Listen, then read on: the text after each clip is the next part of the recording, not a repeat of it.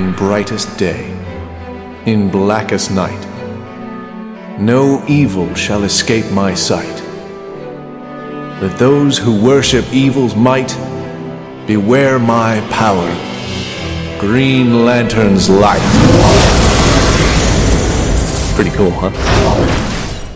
Hi, everybody. I'm Chad Bokelman. I'm Mark Marble. And this is the LanternCast.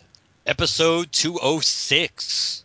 Godhead, Act 2.5.43XY. God. Act Part 2. two. Part deuce. Act two, I should say. It's something of a do. Act deuce. Alright, so we're splitting this up a little different than normal, because Mark wants to get the good stuff.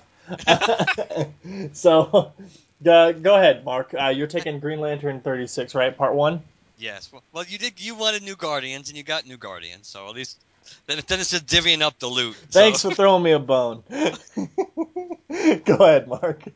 Fine. At least I called Sinestro before I read it, so I just had faith on Sinestro. All right, so Green Lantern 36, which is Godhead Act 2, Part 1. We begin in New Genesis. I just love that description. Floating paradise of the new gods in an untouchable, unreachable plane. Under overkill, see? So we have a little interesting conversation between Orion and Highfather, in which Highfather essentially is chastising Orion for his behavior in the confrontation with Hal and the Green Lanterns that we saw in the last issue. Orion and Highfather basically see things quite differently. Not surprisingly, Orion he just sees himself as a warrior, and he sees himself as the instrument to defeat Darkseid, while Highfather keeps preaching the fact that now that we have, that we're about to have the power, of the life equation, so that's going to be the instrument. Using that as a weapon is going to be the instrument to finally defeat Darkseid, and he tries to convince Orion. One of the main reasons I didn't want you to kill these lanterns is what would be better, to have dead lanterns, or have basically an army of lanterns like super amped up, super powerful on our side. Orion doesn't really care, and he just simply says, "You want to know what I think, Father? I think fighting is the only talent I've ever had." We cut to the boundaries of our universe. They're really knocking the ball out of the park with these descriptions about where they are. Space Sector 3502. We see Hal and Salak pretty much leading and Kilowog, of course, leading what's left of the Green Lantern Corps on their secret rendezvous, which of course turns out to be New Corridor, as they're taking what's left of the Green Lantern Corps to meet up with Sinestro. And that leads to, before they even arrive, we have the typical infighting that we've seen in the Sinestro book between Lysa and Soranik. More or less kind of like they're jockeying for position with Sinestro. Lysa still wants to be super like his Sinestro's right hand man. Soranik seemingly doesn't care, but she likes throwing it, in his face, or her face, I should say, Lysa's face, that at the end of the day, I'm still Sinestro's daughter, and that matters more, and Sinestro could never, even if he was capable of love, he could never love you. Or Sinestro just kind of gets sick of it after a while, and he just says, "Come with me we have guests to welcome." And the Green Lantern Corps, we see John's group, we see John's already there. On one panel before, we see Hal interact with John. Sora goes over to treat the wounded, even though Sinestro originally wants to keep her away from the Green Lanterns. She just points out, "I'm a doctor first, and I'm going to do my thing, and you just try to stop me." Which, in a way, I'm sure reminds Sinestro of himself. So that's part of the reason he probably doesn't make more of an effort to really stop her. At this point, as they're all kind of like catching up on everything that's been going down, especially with John and Hal, the New Guardians arrive. We haven't seen them since they were kind of like boomed out of the way by Highfather in New Guardians. the new Guardians pretty much announced that Highfather and his minions have captured the most powerful of you. The new guards have imprisoned the White Lantern. And the reaction, or the different reactions between Hal and Sinestro are kind of priceless. Hal's like, Kyle's alive? I saw him die. And Sinestro's just, most powerful? I like that part a lot. Now we get the little catch up, a little filling in the blanks from the new Guardians about how, Kyle didn't really die when he crossed over through the source wall, but he brought back something with him that he shouldn't have, the life equation, and how the new gods are planning on using this, turning Kyle basically into a weapon. St. Walker comes like bursting through the crowd, and says, tell me that this is true. That's Kyle really is still alive. And he goes, the new Guardians say yes on our word, St. Walker. He lives for now. It falls to us to save him or else it might lead to the end of everything. Hal's not too happy about the Guardians just showing up and dropping all this on them. Hal points out that that pretty much they've taken a ring from every color of the spectrum now except for one, the black, and he's thinking that maybe that could be because they're afraid of the power of the Black Lantern. Well, it could also mean they don't understand. They don't have any knowledge of it too, potentially. But either way, Hal's theory is that they don't know that they're afraid of it, so he wants to basically go to find Black Hand to try to convince him to join the fight. The new Guardians forbid this, and they basically said it's your job, Lantern Jordan, to devise a plan for counterattack and to rescue Kyle. We see Hal trying to using his ring to try to find some data, whether there's any traces or history of the new gods, anything like their power, whether there's anything, any references to Highfather, Metron. Nothing's working. That's Sinestro shows up and of course kind of rubs it in Hal's face that when did you become such a bureaucrat that you're supposed to be the leader of the Corps, that you're the greatest Lantern of them all, and look at you, you're just kind of like basically just following the letter of the law now thinking outside the box. Sinestro and Hal they kind of get into their fight, a brief fight, and Hal it's good to see Hal react because he was so depressed the last time when Sinestro kicked his ass in the Sinestro Corps crossover, or Sinestro's book crossover, that Hal just criticizes him for always scheming, and this is where we come back to a point that Sinestro kind of it magnifies a point that Sinestro raised in the last issue when he was talking to one of his own men, Dez, the fact that he's completely honest enough with Hal to acknowledge that one of the reasons, or the main reason you're still alive and you've always been a pain in my what, and I've never been able to kill you, is because you're too damn unpredictable.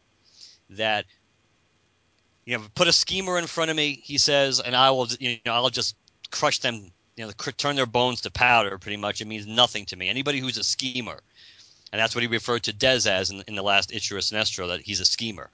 That you put a schemer in front of me, I can handle that, no problem. But the problem I have with you is that that you've always been unpredictable. You always basically fly by the seat of your pants, and despite the fact that there's no real logic in what you're doing, it works. And even Sinestro even makes an interesting little point about, because he references the end of the Wrath of the First Lantern when the line about we were always friends and we'll always be friends, and he says what makes our relationship or a friendship like ours survive, basically, or how it can continue, is because we both see in each other things, or admire. He actually uses the word admire in each other, things that we don't have, not the things we have in common, things that we don't have. And at the end of the day, Sinestro is driving the point home that you have to be you. If there's that you tried coming up with a strategy to deal with the new gods correct before, and that's when they fought at the source wall. And he goes, and Hal acknowledges that. And he goes, "What happened?" "Well, I lost." Well, if there's a key to success, you got to you go with your instinct, because that's what's always serves you best. And they come. So that's the understanding or the conversation that kind of drives home to Hal that he kind of has to be a little bit more like he used to be. But one of the coolest part is right at the end of this conversation when they basically, they kind of agreed to this approach. Hal, as Sinestro is walking away, Hal just goes, "So, you're saying you admire me?" Which is pretty cool because it's Hal kind of being Hal, really, but which we haven't really seen a whole lot in the Venditti run as much. That it's a real glimpse into the Hal, the kind of like the cocky part of Hal that we haven't seen that much. So we see Lissa opening up a portal, a subspace gate, she refers to it as, to take the Sinestro Corps and the Green Lanterns into Quard, hoping that that's going to be a safe ground or safe enough for them. And they basically agree to Hal and Sinestro agree to meet, I believe, at the Source Wall, if everything goes correctly according to their plan. We cut to Earth, back on Coast City, where we have police surrounding a circus tent, and we see Black Hand eating popcorn surrounded by his raised minions watching a circus, which is kind of cool because we have Harry Houdini performing, and a nice little throw into Batman with the Flying Graysons performing, and that's when Hal shows up. And it's a very interesting take on Black Hand. He's kind of more of a nuttier, goofier Black Hand, but yet I kind of think it works. So this is when Hal tries to convince him that he's not here to fight, that I really need your help. He goes, something big is happening, bigger than both of us, and you can help me stop it. I want you to take your show on the road. And that ends Green Lantern 36.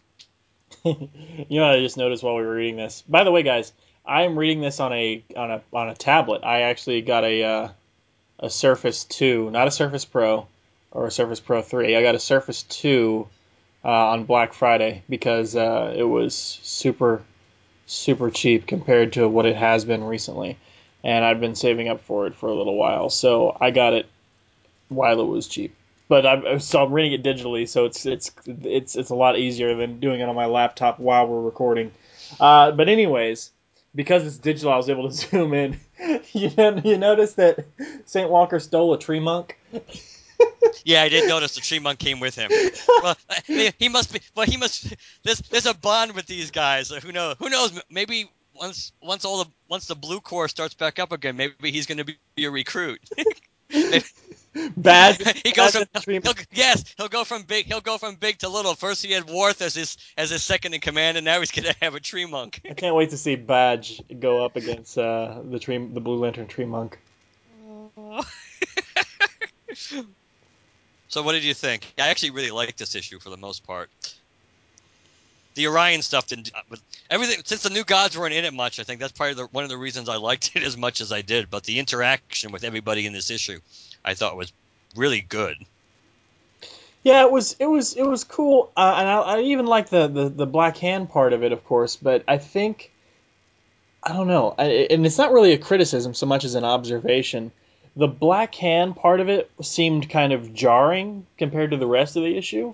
You mean art wise, or No, I mean I just mean in general, just like in tone, in overall tone. yeah? But I think that's what they're going. I think in a way but that's kind of playing off. I think what the New Guardians were trying to get through to Hal, that because they kind of reiterate why this is a bad idea, and you have to come up with a better idea than this. Don't do this. You're kind of like playing with fire, no pun intended. If you're doing this, so I think that's kind of maybe it's kind of to show with the darkness and the death, and such, and even just the way it's drawn is just so much darker and more ominous that maybe that's kind of going back, trying to at least reiterate that the New Guardians really weren't just being typical Guardians shooting down every idea you have. That there's a reason that they are kind of thinking big picture, while this may not be the best way to go. Yeah. Still though, I mean, I just wanted to point that out that I noticed it more, I guess, when the Black Hand part showed up because it just felt more noticeable to me, more jarring. So there's that. Now the issue itself I thought was pretty good. I mean, it was I like the back and forth with Sinestro and Hal. As a matter of fact, as we were talking, I literally just made that part where he says, "Set a plotter and schemer in my path." That panel, I just made that my cover photo on on Facebook. So, yay! The wonders of a digital comic on a tablet. I can take screenshots and make them high quality cover photos. I mean, the interaction with Hal, and even going back to what we saw in the last time they interacted in Sinestro, in the book, his book, that their interaction with Hal and Sinestro has been really, really good. Mm-hmm. And I think consistent. yes, it's been very, and it's taking in a way some of the thing. At least personally, I don't know if you felt the same way, but once John's left, and then we knew we were getting the Sinestro book, it kind of made me nervous about how someone else was going to be writing Sinestro and how they were going to, if they were going to take it back in a different direction, or we were going to have kind of like developing more the Sinestro that we have kind of seen over the past 10 years or so under John's, or almost full 10 years. That I think that they're doing a good job at not just taking that to the next level, but they're doing a really good job at establishing their relationship. And even though Sinestro, this is why Hal reacting to, at the end saying, "So you admire me." It was super relevant because even maybe Sinestro himself may not have been aware that that's the word that he chose. But the fact that it wasn't lost on Hal was pretty important too, because that's a pretty big reveal for Sinestro. To say Sinestro would admire anybody about anything. Maybe grudging admiration at maybe on a good day, but to actually and just admit that there's something in Hal, something about Hal that he admires because he doesn't have it himself. Sinestro, who sees himself pretty much as the perfect Lantern, the ultimate Lantern, and the solution to any problem Lantern related is with me, with my, my scheming, my ring, everything. For him to acknowledge that Hal has something he doesn't, and that it's something that he actually maybe would kind of wish that he could have. That it's pretty cool. I think this was a really, really impressive issue overall, and I would say probably this issue, and again, not going too spoiler heavy, that the next issue of Green Lantern, which has already come out, that I think those two may very well be the best two issues during the Venditti run so far. Because at least we're seeing a lot of Hal being written as Hal again, too. So I think that's a big plus. Yeah, I just overall I really enjoyed it. I just think that in the art especially, I have no issues with the art. It's different for sure, but I think it's going to take if this art is this artist going to continue? I don't think it's official. I mean, I don't think Tan has left the book yet. I mean, because he still did the cover, which of course Yeah. isn't great. But yeah, I think If the art continues, it would take it's still better than Tan. I think. it will take me some time to get used to, so I can start pointing out some inconsistencies if there are any. But I just enjoyed it overall. I did too. I think overall, this was a really, really good issue, and I think it was a good way to begin the second act of Godhead, because it kind of got some momentum rolling down, got you rolling downhill with some momentum going into the rest of the act. Yeah, for sure. All right, Green Lantern Corps 36, Part 2. Ready? Yep. All right, cool. Green Lantern Corps 36 by Van Jensen with art by Chang is Bernard Chang. Yes. And it's Act 2, Part 2. So we open up on Zamaron, the home of the Star Sapphires, as the Star Sapphires are are talking about the various other beings they have trapped in crystals, and they're waiting for them to, feel love and, teach their hearts love so they can become sisters of the Zamarons and become Star Sapphires. Well, as they're preparing all of this, they see a light up in the sky, and a boom tube shows up. That's a cool use of the boom. Didn't notice that before. Boom tube shows up as a spear goes through the chest of one of the Zamarons, and one of the new gods says, "I will bring you to your knees." And then we cut over to the antimatter universe, to Quard, and Sinestro saying, "Welcome to your new home, Lanterns. Welcome to Quard."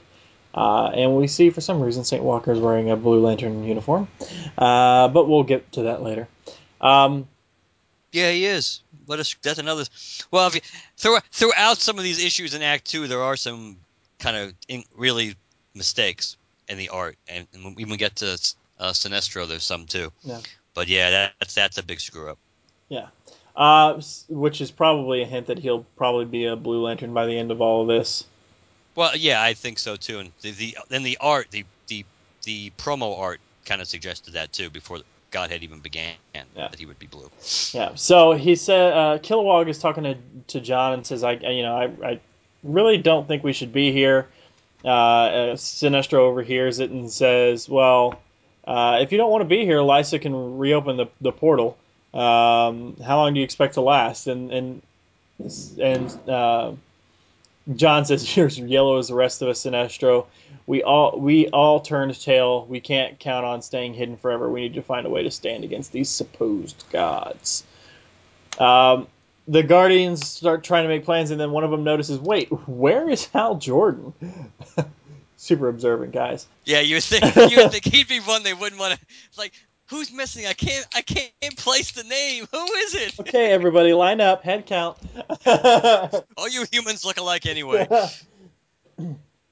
So Sinestro tells him he left, and to get some reinforcement, and they're like, he's gone after Black Hand, hasn't he? And that dastardly Hal Jordan. They say he's playing with forces too dangerous, too uncontrollable.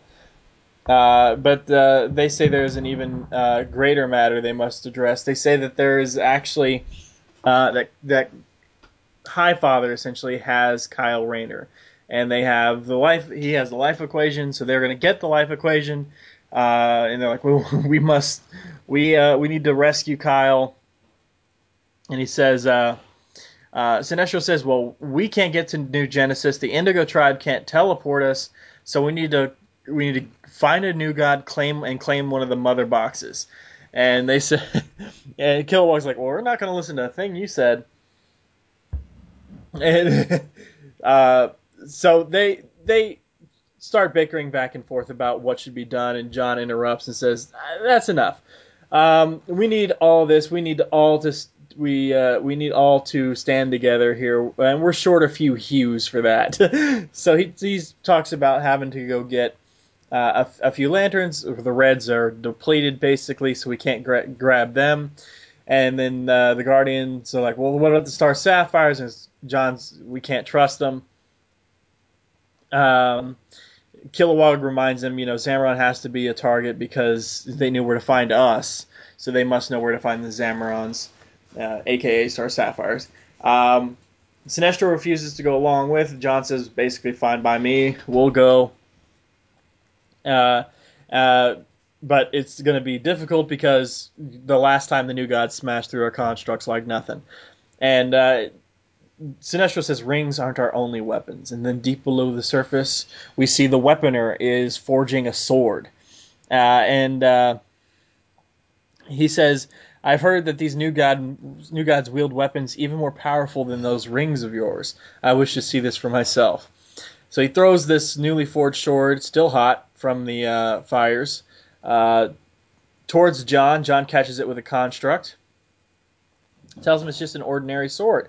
And then the weaponer says, "Hey, Deus Ex Machina, I had forged this shield with the energy of the damaged White Lantern ring from the very power that drew the eye of these gods. I've ranged the universe, but I've yet to come up against anything that can dent it. I found this shield has more uses than just keeping my hide intact." And then he kind of puts his shield up against the sword and kind of transfers some energy and says, "Now your sword is just as strong." And John says, "Maybe strong enough to fell a god." As he walks off, Sora comes up to him and says, you know, I'm worried about you. I'd like to tend to your injuries." And she says, "Not all injuries are just physical, and she's talking about, of course, the whole thing with fatality, and you're victimized. And he says, "I'm not a victim. I shouldn't have yelled at you. It's all right." And she says, "It wasn't right for me to push you, but you're about to go on a dangerous mission to save the Star Sapphires. You need to be careful that your feelings toward them don't get the better of you." And he says that he says, what does he say here? I forgot. He says, "We're fighting a war against God, Sora. There's no time for feelings. The Star Sapphires are going to have to answer for what they did to Yara. But they'll have to survive first." And cut back to Zamron as the Zamronians are under attack. They're retreating back towards their battery so they can recharge. But as they do, one of the new gods shoots an arrow to where they're headed. And boom, boom, boom, blows it up, causing severely wounding one of the Star Sapphires. The Queen of the Zamorons shows up and says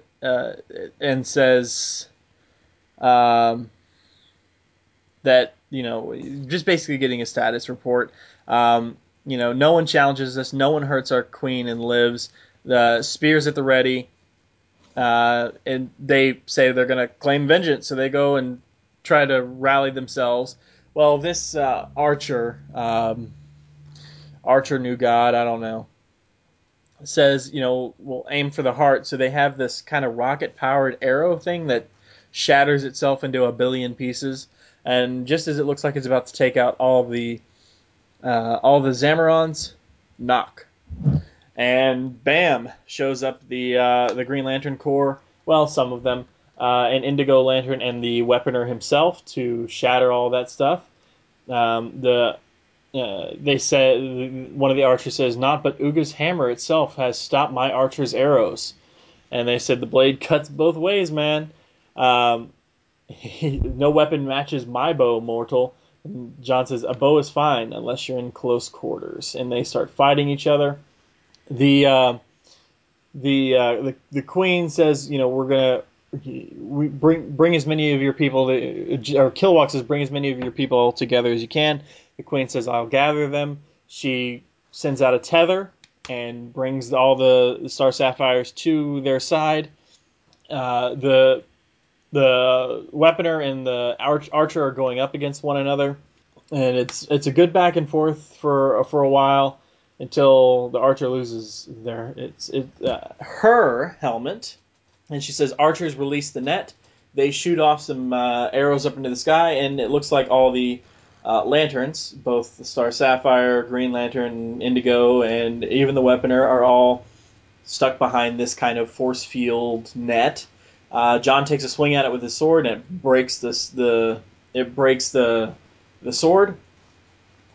And John says, "There's too many of us for the Indigo Lantern," whose name is Creven, I think, "to teleport. And if pure spectrum energy can't break through that field, then nothing will." The Zamoron says, "We can teleport. Love is the strongest of the emotions." And Kilowog says, "Those things only connect to things you love. So all you can chase romance across the universe, and the rest of us, we're just stuck here." John is ready to give up and says, "It's fine. Sinestro's going to need him. Get out of here." And the lantern the Star Sapphires that was struck down, who was severely wounded, says, "There is another way. My love has bled out. This ring is yours if you'll have it." And John reacts and says, "The Star Sapphire ring? After you brainwashed Fatality and forced her to love me, I would rather die." And she says, "I'm sorry about what happened to Ursinil. We saw those who were hurt and tried to heal them. However hardened they were, they still had the capacity to love. Our crystals amplify love. They do not create it. Whatever emotion Fatality had for you already existed inside of her before she wore a Star Sapphire ring. You have great love in your heart, Lantern Stewart. Love for your core. Go to him, my ring." And they're objecting, "Oh, a male has never been worthy." And this says, "The ring has followed her final order." And bam, "John Stewart of Earth, you have great love in your heart. Welcome to the Star Sapphire Corps." It doesn't say Corps. Notably, though, he is still wearing his Green Lantern ring as well. But he's in full Star Sapphire gear, all thonged out and everything. No, he's not thonged out. Just kidding. Come on, Chad. Come on. I'm expecting. Somebody's gonna buy that. I'm expecting lots of fan art to make fun of that. Oh man. And then John says God, country, core, and says tether away, and all of the lanterns bust out of the net and presumably off back to the antimatter universe and to safety. And one of the archers says, I intend no disrespect, Lady Shadowfall, but I've seen your prowess with a bow. You could have shot the ring from the air before it reached his fingers. Why did you let him flee? And she basically says, there's a plan. I don't tell you anything. I don't tell you everything. Um, they'll all be converts very soon. And then next, a White Lantern falls, and Green Lantern New Guardians number 36. So we have our first male Star Sapphire.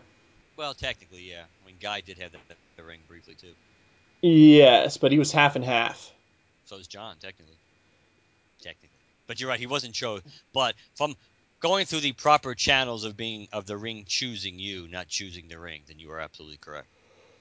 That as far as as far as the Zamorans are concerned, anyway, he is the first male recruit. This is true. So, So John's had indigo, he's had black, he's had green, and now he's had Star Sapphire. Right? That's the only ones? well, he didn't really have black, right? He just channeled black when he was an indigo. Yeah, that's true. But I'm not trying to be contrarian. Just based on actual rings, actual color uniforms that he's had. Yes, he's been black, he's been indigo, he's been green. He wasn't so he hasn't been blue, he hasn't been yellow,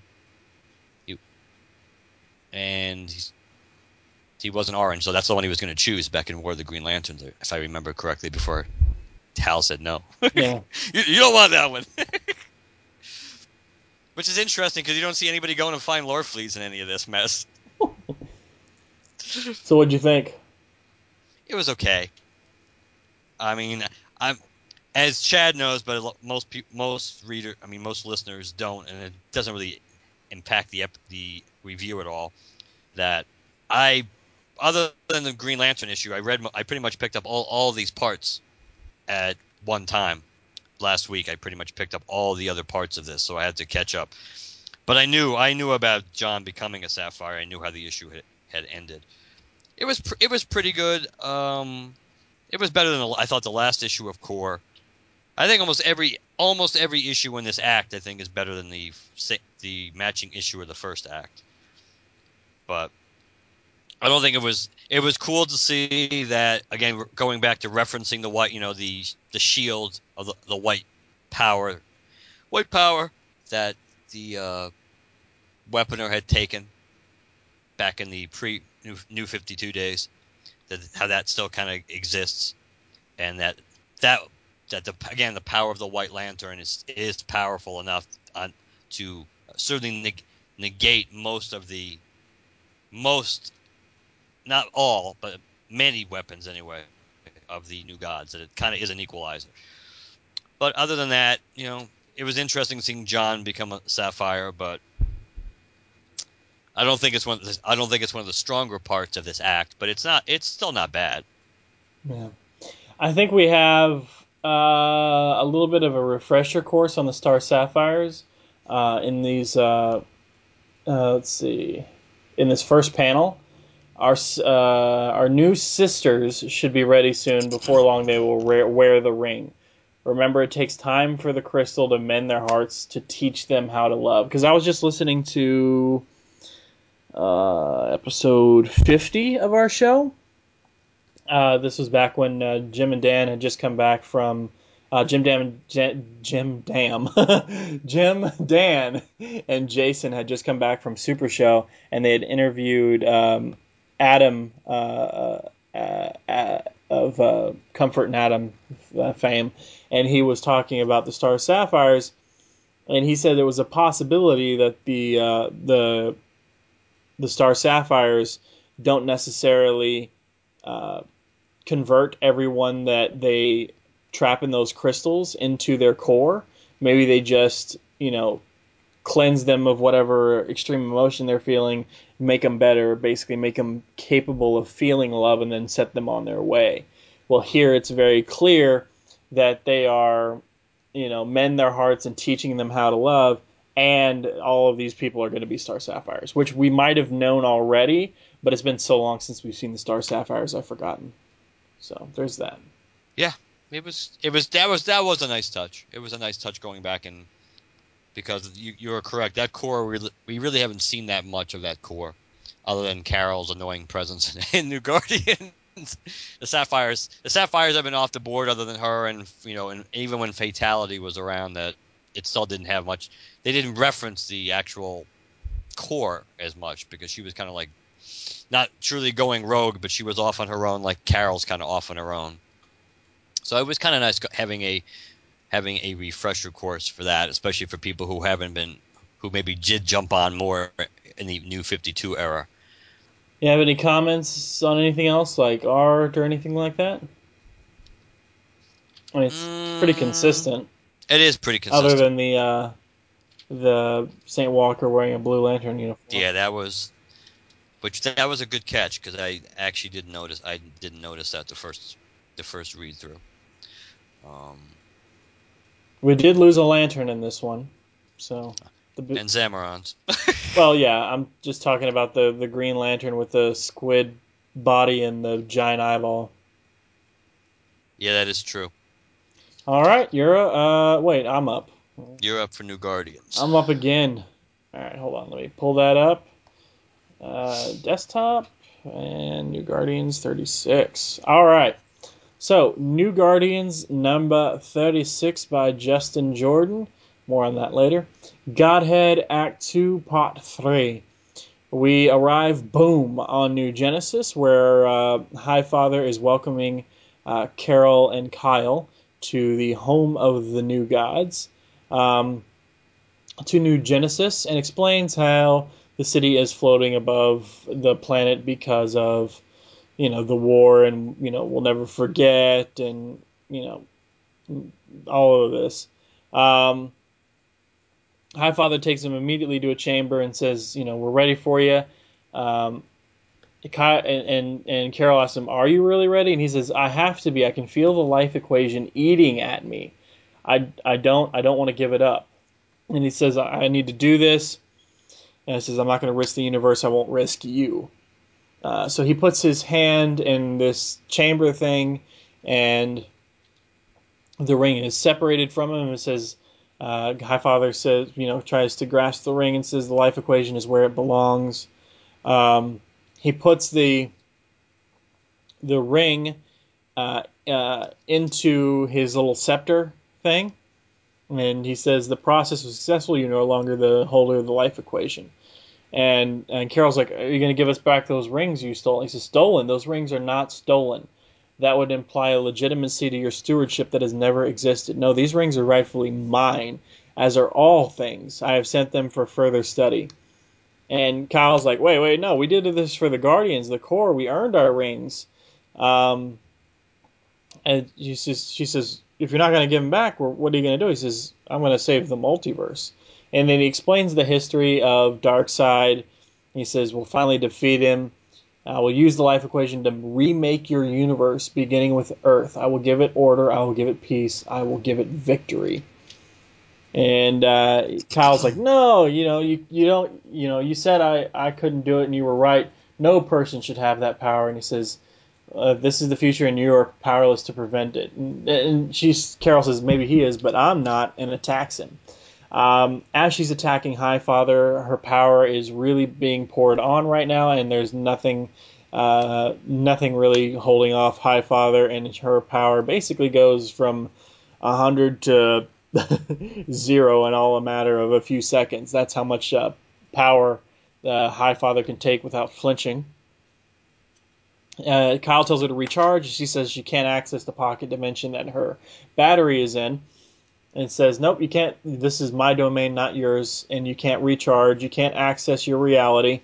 You had only what you brought with you." And he says, "We're done here." Opens up a boom tube and sends them down to the surface of New Genesis.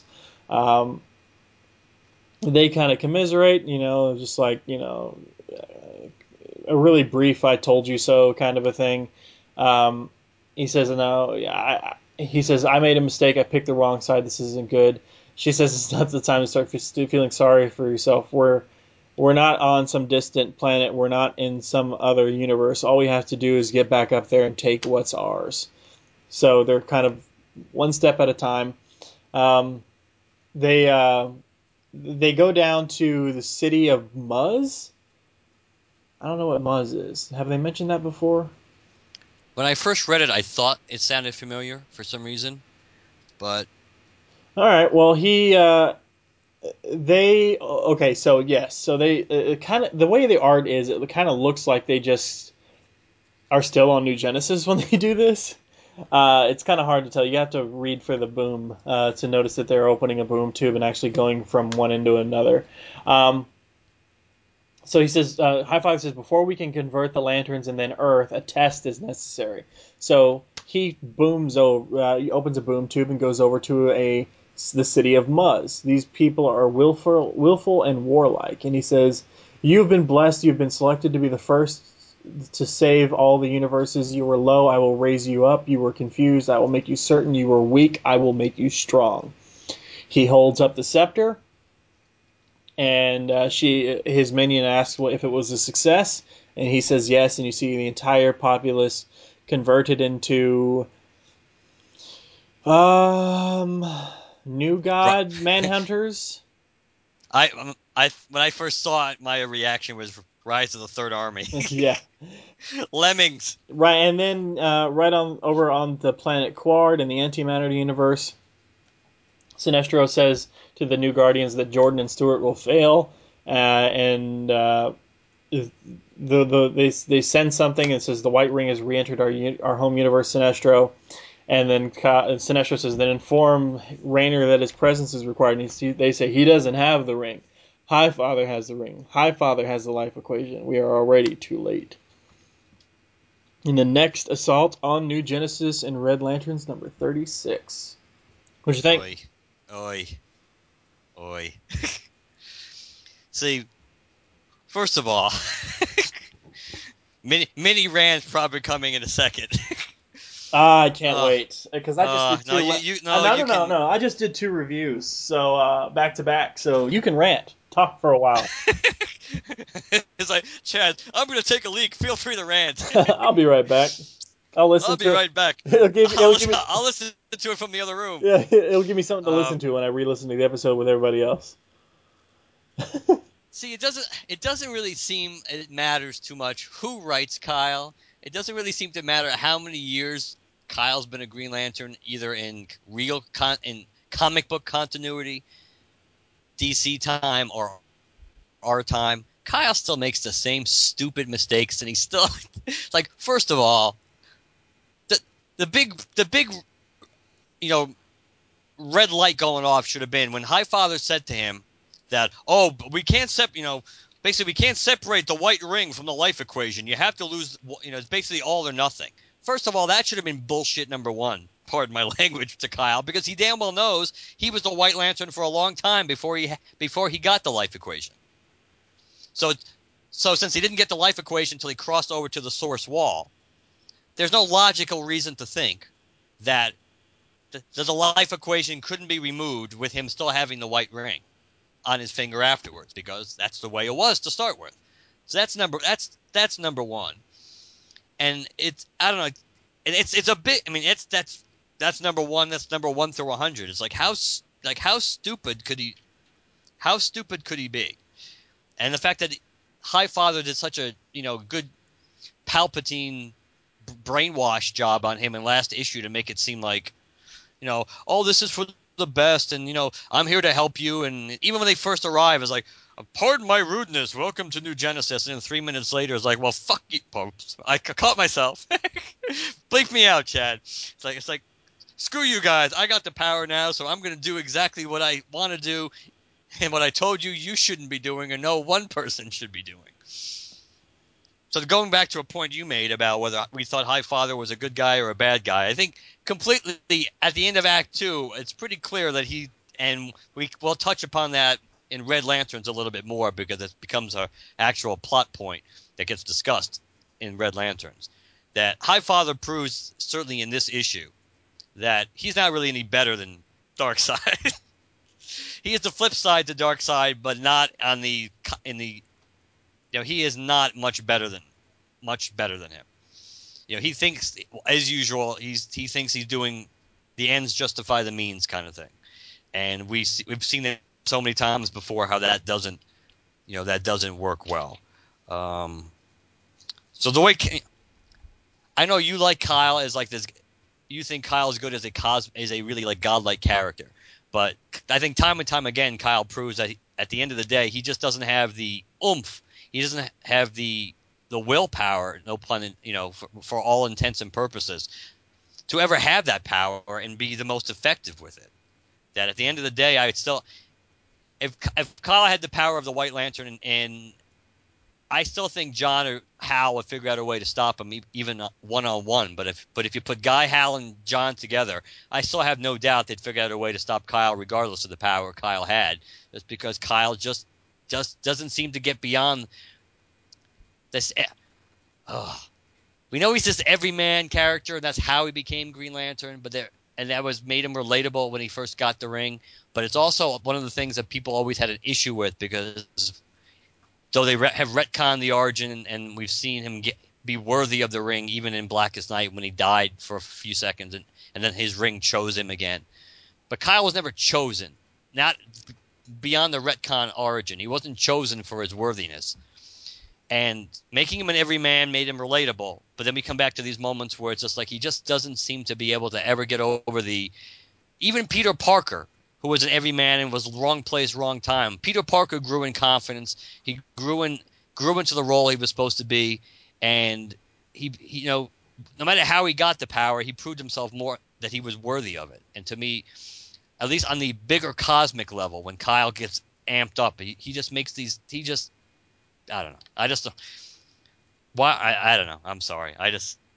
So when I read, and the fact that they took the power from him so quickly, you thought there would at least been, maybe it would have served the character a little better if at least he would have put up more of a fight, or if he realized something was wrong before, even during the process, that maybe he did try to put up somewhat of a fight.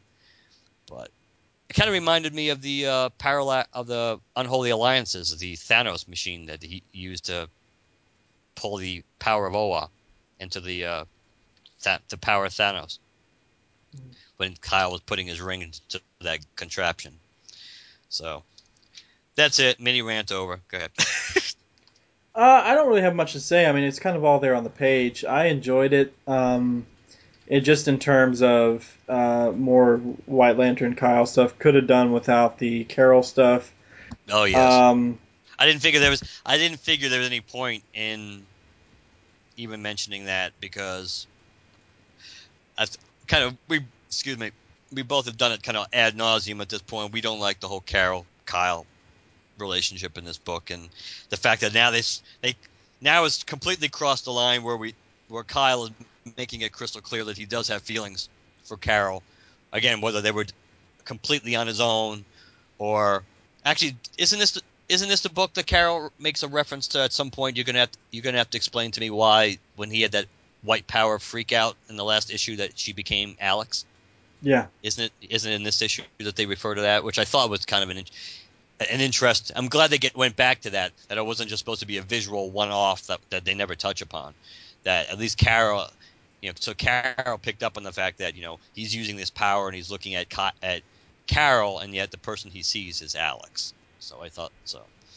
Yeah, I don't know. I just think I was looking forward to this issue a lot, and that may have been partially why I was somewhat disappointed in it. But I don't think Kyle came off particularly well. I don't think the art was that great either. But just from the story that we were told, I don't think this was the strongest issue of New Guardians, and it doesn't make Kyle.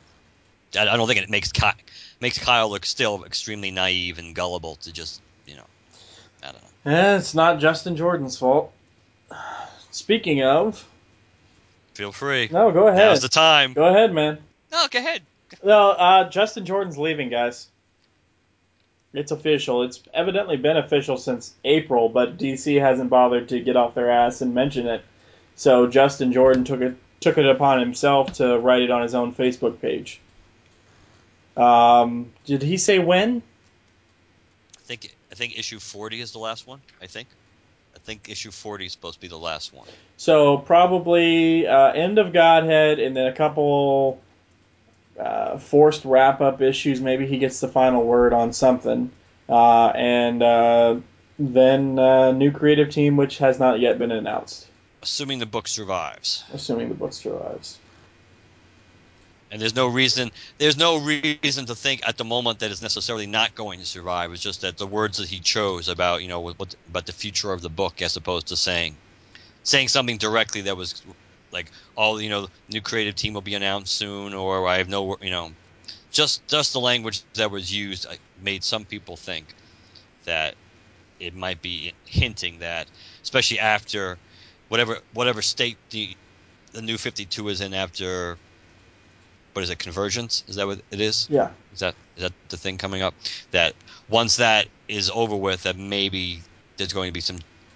The belief is there's going to be some changes to the status quo anyway. Certainly, at least as far as titles, and maybe New Guardians will be one of the ones that.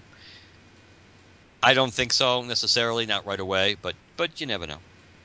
Mm-hmm. He shall be missed, indeed.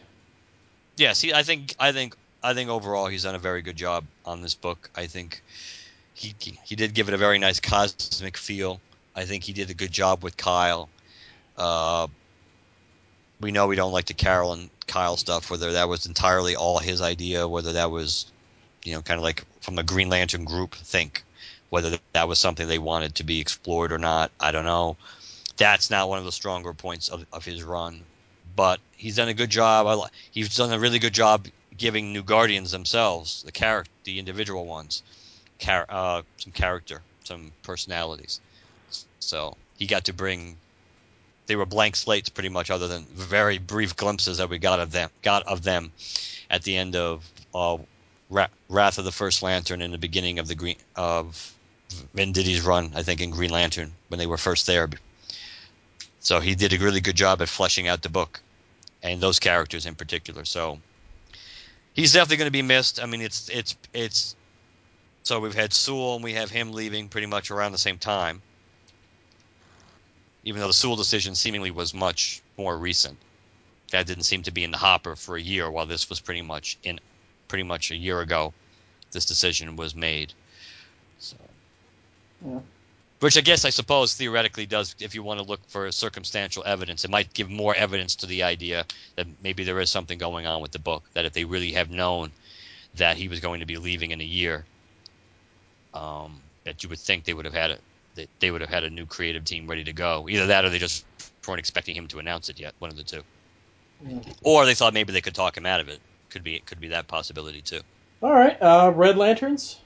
Red Lantern. So Red Lantern's 36. So we pick up right where we left off last time with Guy and Simon almost being completely wiped out, almost killed, but not quite. As Simon points out that since Guy was all ready to go after them at the end of last issue, Simon points out, "You want to go after them?"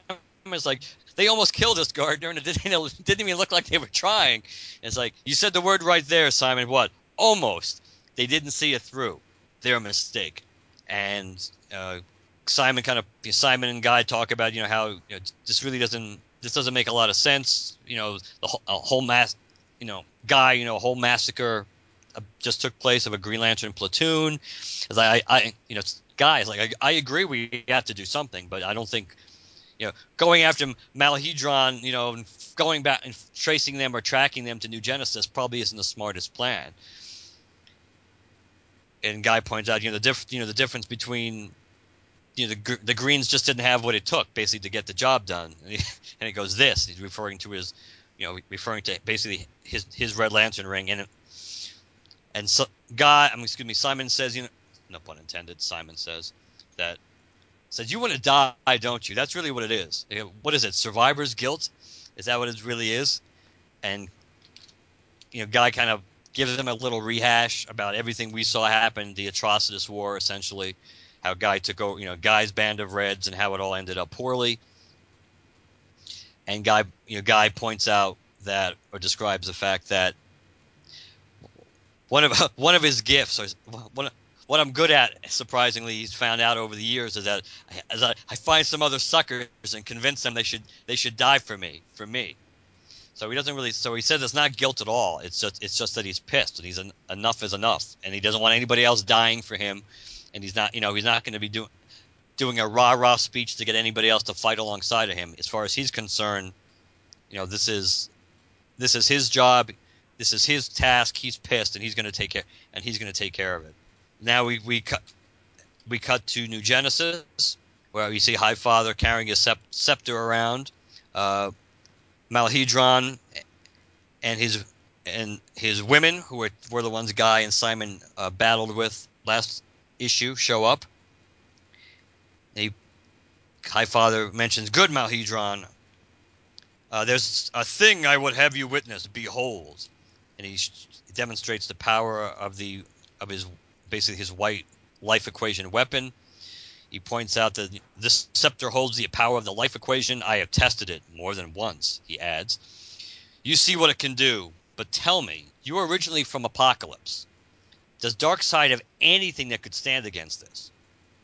And Malhedron points or mentions that no, that as far as I know, he's got nothing that can compete with this. But he has a question. He's like, "May I ask a question?" And you can see Highfather really could give 2 pounds of monkey crap about really taking a question from Malhedron, but he lets him ask anyway. And he makes a very interesting point, which is there is a sort of balance in our conflict with Darkseid. He is not so strong that he can defeat us, but likewise, we can't fully defeat him.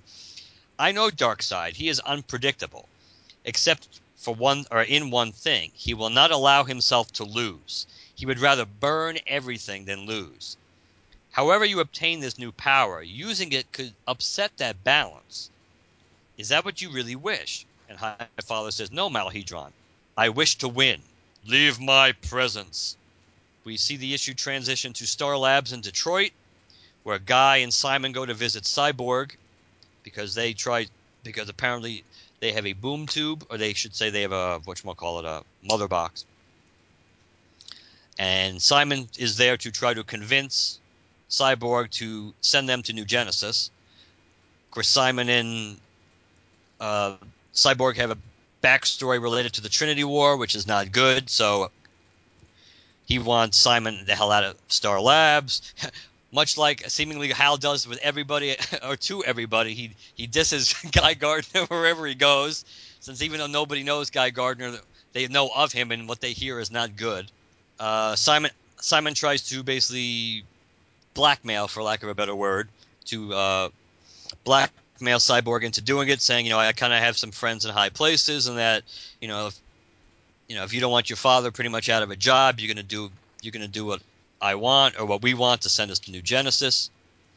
Cyborg points out that even if I wanted to, I can't open a boom tube unless I have the destination. I can't boom you to where you want to go unless we can figure out where it is. I need an energy signature or something to zero in on. And Guy, points his ring in his he holds his ring hand right in his face. And I think Cyborg pretty much thinks he's like threatening him at first, and he goes, "No, energy signature. I've got that. So does Simon. Our rings would have recorded the frequency of the weapons Malhedron and his crew used." So pretty much, at this point, Guy's ready to go. Simon says, that he wants to go with Guy, that this is something he wants to do. He feels the need to go with Guy to help him through this. But Guy doesn't want to leave Earth unprotected. Simon's, again, mentions that, "I think I got this covered." So Budge, his little chipmunk buddy, is given the task of protecting Sector 2814 while the two of them go. Once again, twice in the same issue, we see Guy being dissed, this time by another Lantern, as Budge points, or he elaborates that, especially with this Gardner, his reputation among the Greens was erratic at best, and now that he's a Red, it's like, his reputation is well earned. So Guy gets the crappy end of the stick no matter where he goes, pretty much based on rep. At this point, geez, I guess that's a lot of points in this description. I got to stop. That Cyborg opens up the boom tube. before Simon and Guy arrive, Malahedron, who obviously likes cougars because this woman is looks 1,000 years old. She was one of the ones that came down with him to fight on Earth. They're in bed together, and they're having pillow talk. And Malahedron mentions that you know who Highfather reminded me of today when he showed me that weapon. He reminded me he looked like Darkseid.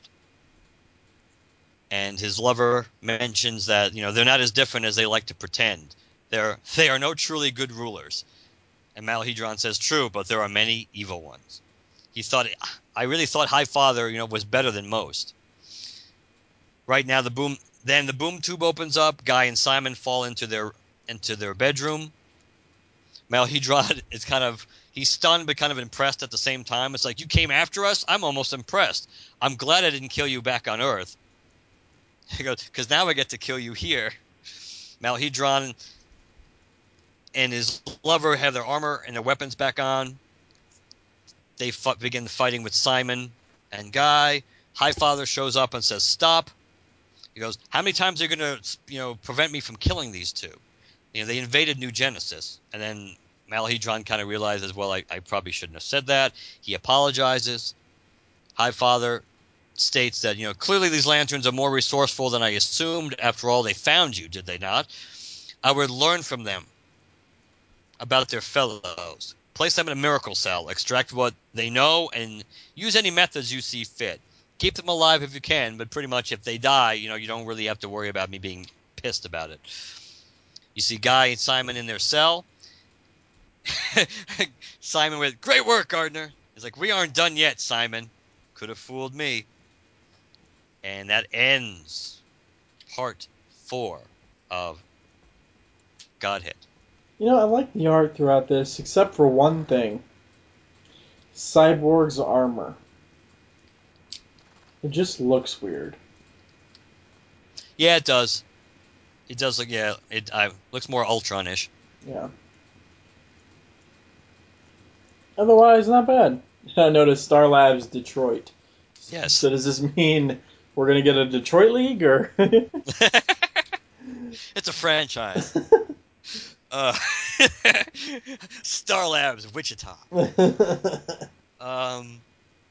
No, I thought this issue was. This issue certainly was less filler than I think we both kind of thought the last issue was. It did serve a purpose. Again, even as Highfather mentions, the Lancers, if nothing else, have proven that they're a little more resourceful than they were given credit for. I think that all the conversations and the observations of Malahedron, I think, are very important as we see Highfather kind of go off the deep end more and more. That he's kind of power hungry, and that now that he's gotten his power and he sees victory, or no pun intended, light at the end of the tunnel, that he's kind of crossing that line into being a megalomaniac, or potentially knocking on that door. I do like the interaction with him. Simon and Guy have a good relationship. They kind of had ever since I think Simon was introduced. I like that. I like their little battle with Malahedron, and even though it was very little actually, but I do like the conflict that being picked up on. I liked it. I thought it was a good issue. There wasn't too much I think to really discuss with it, but I think it was a really good issue. Yeah, for sure. I'm just going to mention it here rather than after you talk about Sinestro. There is an issue of Infinity Man and the Forever People. It's number 5. I have not been reading for Infinity Man and for the Forever People, so I have no idea what's going on in that book. But Guy Gardner basically confronts some people who are uh, they're new gods. They're basically like teenagers from New Gods, or maybe young 20-somethings. And Guy Gardner goes after them because they're new gods. It's not really a tie-in, but reading it made me wonder how in the world it fits in, because it's supposed to take place after number 35. But all of this takes place after number 35. Like, basically after Guy and Baz got laid out. And then At the end of 35, they got laid out. They're unconscious. And then 36, they wake up. So I have no idea what's going on. In the I guess I guess if in you the were going to have to force it into somewhere, yes, it has to fit in somewhere after Guy well, and Simon agree to go, to kind yeah, of regroup and before they arrive at I, Star I Labs. wasn't done yet because they at the end of the issue, uh, Badge comes up with Stell and that box lantern to confront the new gods and Guy. Ah, So Badge, who just discovers in 36 that Baz is working with Guy. What? uh, whatever. So yeah, I just thought I thought I'd mention that. Evidently, number 6 is going to have something to do with it too, but I don't know. So we'll see how it all fits in. But this it seems like a pretty damn shitty crossover tie-in, not in terms of story, but in terms of whether or not it actually fits as a quote unquote crossover. this is true. I did actually look to see. Again, this was one of the drawbacks of picking up all these parts in one fell swoop, other than Green Lantern, that by the time I went to pick up all these parts last week, and some of it I couldn't help because I was away for 1 week, and then we had the snowstorm last week. So even if I wanted to pick it up on comic day, I couldn't have. That by the time I got there, it was like at least a couple. I think it was a couple of weeks after Infinity Men came out. And I'm sure Infinity Men is not a particularly big seller on a good day, so they did not have any more of those issues left on the rack. So I didn't really think it was. I wasn't gung ho to go out of my way to buy it to begin with, but if they had gotten it, I would have bought it just so we could have mentioned it more. But as it turned out, it probably was a good decision, really, not to. I guess I'm not missing all that much. Nope, nope, not at all. Anything else in Red Lanterns? No, it was good. It was a typical good Sewell issue, though. Yeah, for I sure. think it kind of picked up the baton that may have been dropped ever so slightly last issue. Yeah, absolutely. All right. So last but not least, That's Sinestro. exactly what I was gonna say. certainly not, certainly not least. Uh, so Sinestro #7, which is the final part of Act 2 of Godhead. So we begin like a common thread in all these issues for the most part on New Genesis.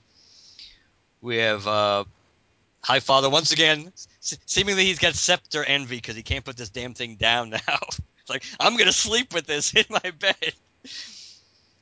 Uh, he's meeting with Orion and some of the other members of his council.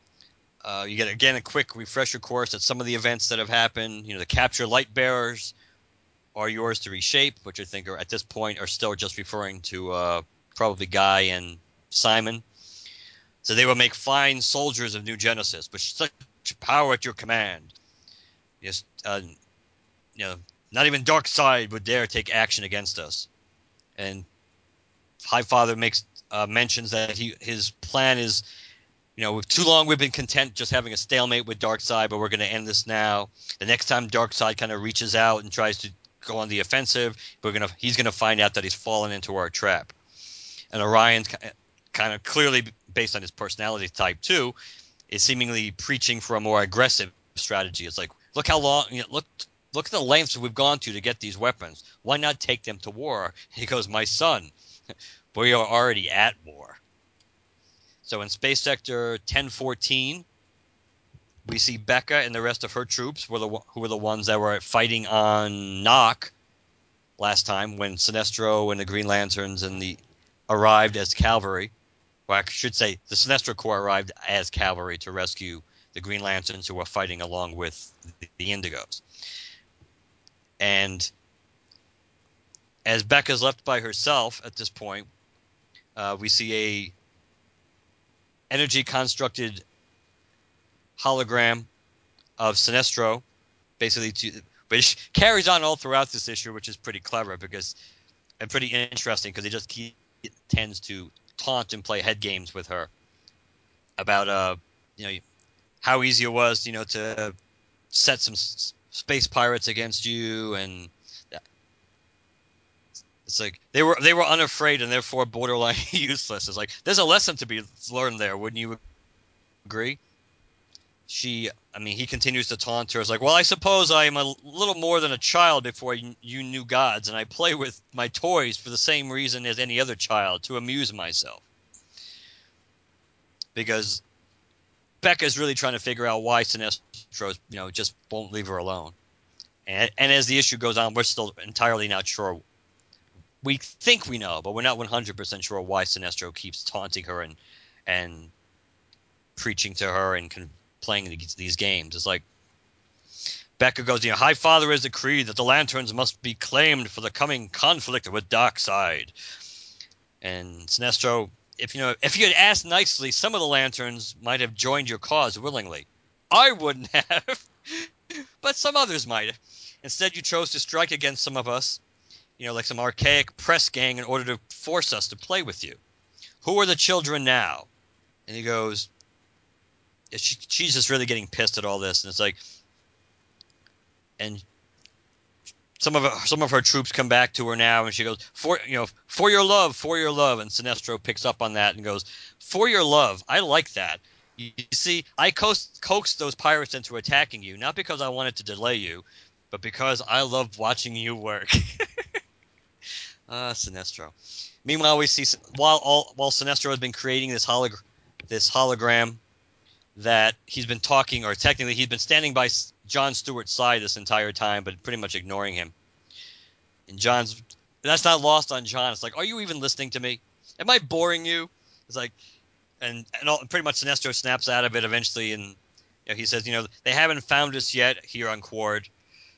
That they'll scour known space before they think to look in the antimatter universe. And he goes, "You're welcome, by the way. For what? For saving you, for bringing you in here. I only assume that in all the chaos, you forgot to show your appreciation." And Jon kind of mentions that I don't have time for these games. It's like, I've got to lead the Green Lanterns, and since I guess he has no one to play off of, since Tal's not around, Sinestro has to go lead you. Perhaps one day, once Jordan steps aside, but for now, you're as much a leader as some scavenger who trails the predator in search of scraps. It becomes clear even by Jon, without saying a word, Jon does say, I have some idea, when Sinestro presses him to whether he has a plan. But where Jon's attention goes, Sinestro picks up pretty quickly that his goal, or his idea, is to use the Indigo Tribe, to use them and their powers of teleportation as a weapon against the new gods. Sinestro adds that, I don't trust them at all. I have no use for them. And some of which we know must go back to when the Indigo Tribe was doing their brainwashed routine on him back in the early issues of Green Lantern in the New 52 run. Jon raises the idea, or poses, I should say, the possibility that they were afraid of the Indigo Tribe because they came to take the Indigo Tribe out, that they were trying to wipe them out. So maybe their teleportation will be a key, because that's what they wanted to eliminate the Indigo Tribe for. Now we get to several pages of bickering between the Lanterns. We see Arisia and Jaruk and a carousel. They're going to square off. We see a nice conversation between Alande and Sora, and Alande mentions that because Sora says, hey, it's kind of like old times, isn't it? And she goes, I suppose, although I can't help but wonder why you defect to the Sinestro Corps the way you did. Sora tries to reiterate to everybody that I'm not a traitor. I haven't joined the Sinestro Corps. There's a reason why I'm here. The Korgorians are my people, and Sinestro is my. And before she can finish that thought, Jaruk, begins to attack her. Alande was kind of curious to what Sora was going to say when she was saying Sinestro is my. We assume Alande was probably thinking that she was going to say Sinestro is my father, but Sora points out Sinestro. What she was about to say was that Sinestro was my responsibility. And if you don't understand that, to hell with you. And then we have a very funny scene because Arkillo now gets into it and goes, Sora is an ambassador to the Sinestro Corps and the daughter of our liege. By attacking her, you insult Sinestro himself. And Sora's like talking to herself and going, and now I'm being defended by Arkillo. Even I'd throw myself out of the Corps. So we have a cool panel with the Lanterns trying to curtail Arkillo, even though there's a couple of mistakes on this page regarding which hands Arkillo lost. But the artwork, and I was going to say it at the end, but the artwork in this issue is extremely beautiful, and that's surprising because it's actually Ethan Van Sciver doing the interiors on this issue. And it's been a while since we saw him draw. He draws a really nice Sornik for the most part, and just seeing him draw Sinestro again brings back a lot of pleasant memories. John Stewart too. So John does his best to try to quell, the conflict between the other Lanterns and the Sinestro Corps. He does a moderately good job at it. John's kind of cocky that he's kind of done the job, and he kind of looks at Sinestro. Do you have anything to add? And he goes, of course. The next Yellow Lantern to strike out against any other light bearer will face swift, decisive punishment from me. And pretty much the entire Sinestro Corps almost like puts their head down like, a child that just got scolded. And he goes, leadership takes many forms, Stuart. Mine is simply more efficient. And he just says, gather your council, Green Lantern. We must make ready for war. Now, Sinestro sends Becca still in space, and Sinestro makes another hologram to appear to her. She's like, why are you following me? If you wish to spend time with me, you could always surrender face to face. And Sinestro points out, I'm certain men surrender to you a little too easily in general, but it's like Sinestro doesn't yield that so readily. And he adds, well, you can fold space, so if you really wanted to be rid of me, you could simply vanish. Becca just says, if you're not here to broker terms of surrender, then why do you vex me? What do you want? And he goes, isn't it obvious? I see potential in you. You're more than some foot soldier, and I'd hate to see you cast into the void when your lord and master is beaten down by us children. And she goes, you're quite confident, aren't you? It's like, more than you realize.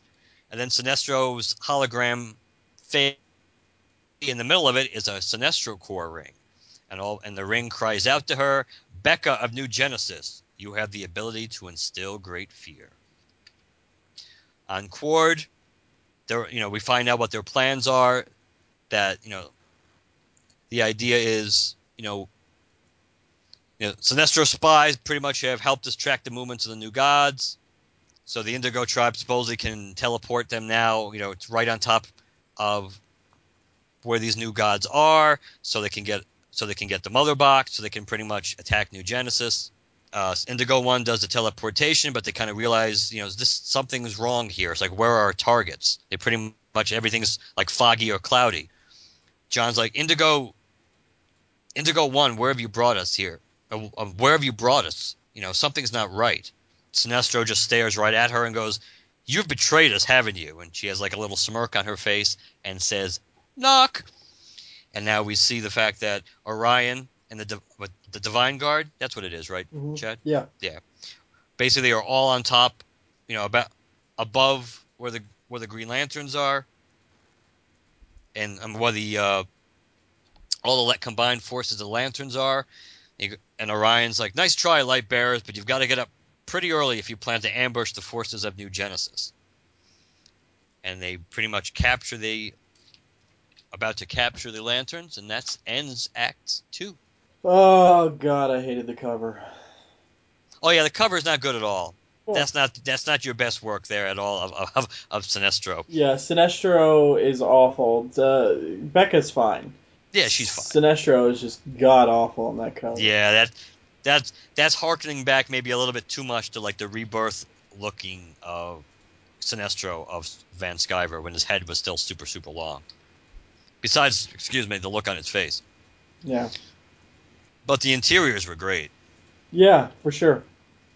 and I like the Eagle Sham's art too. I've actually really grown used to it, but it was kind of really nice to see Van Sciver drawing the Lanterns again. I thought it was a pretty cool touch. What about this part where they say the captured light bearers? Where the hell did you get a blue lantern? Where? The first page. The captured light bearers are yours to reshape. They will make fine soldiers of New Genesis. With such power at your command, and then that panel, not even Darkseid would dare. Oh, okay, you're right. You're right. See, I didn't pick up on the guys in the background more. I thought they were just, again, like I said, I thought they were talking more about what we saw at the end of last issue. But it's also weird that they'd be marked like that. I guess unless we're supposed to believe New Genesis put those tattoos on them, because other than the Indigo tribe, none of them clearly should be tattooed. Yeah, I just, I just don't know where they Yeah, got a right. Blue Lantern. Yeah, that is weird, and we'll probably never get an explanation about that either. Maybe you hope, but you never. That was a good pickup, Chad. But it was, yeah. I was a little disappointed that they kind of got the whole which hand Arkilla was missing wrong. Yeah, that's Multiple true. multiple times actually on the same page when you really think about it. Because even on the same page, he lost his left hand, he lost his ring hand, but yet even on the panel when Arkilla is first getting into battle, you see his right hand fully intact before you see the big panel where he's got the energy constructed fingers on his right hand.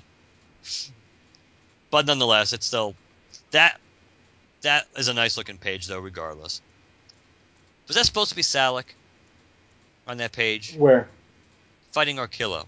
I gotta get there. Hold on. I thought it was, but and the only reason I didn't mention it was because he doesn't have the extra arms. So that's why I thought maybe it wasn't really supposed to be. The head made me think it was supposed to be Salic. No, that's not Salic. Good. Yeah. Um. I like Sinestro's games with Becca. I think that's pretty cool. Yeah, that's cool. Is this supposed to be Carol? No, see, it's funny you mention that because I almost did too. When we were talking when they were showing all the lanterns, that does look so much like Carol, but yet we know it can't be. Yeah.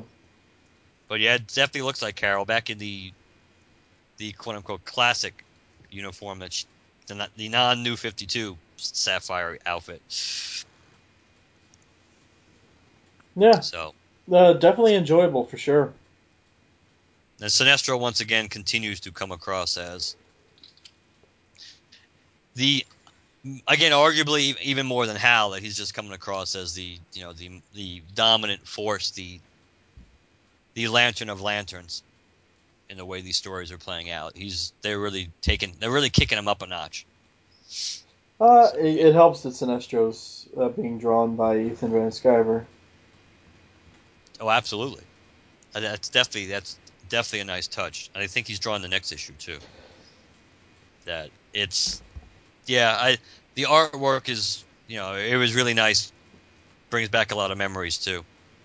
But it's just a really good issue and Bunn really has this and Bunn really enjoys based on certainly the interview we just gave, he really enjoys this book and he enjoys writing Sinestro and seemingly he'll be on this book for the foreseeable future, which is good because he certainly gets the character he's writing and they've done a they made Sinestro pretty much from the get-go, right? Move it, and as soon as it came out, it pretty much moved right to the top of the Lantern books, and it hasn't really dropped off.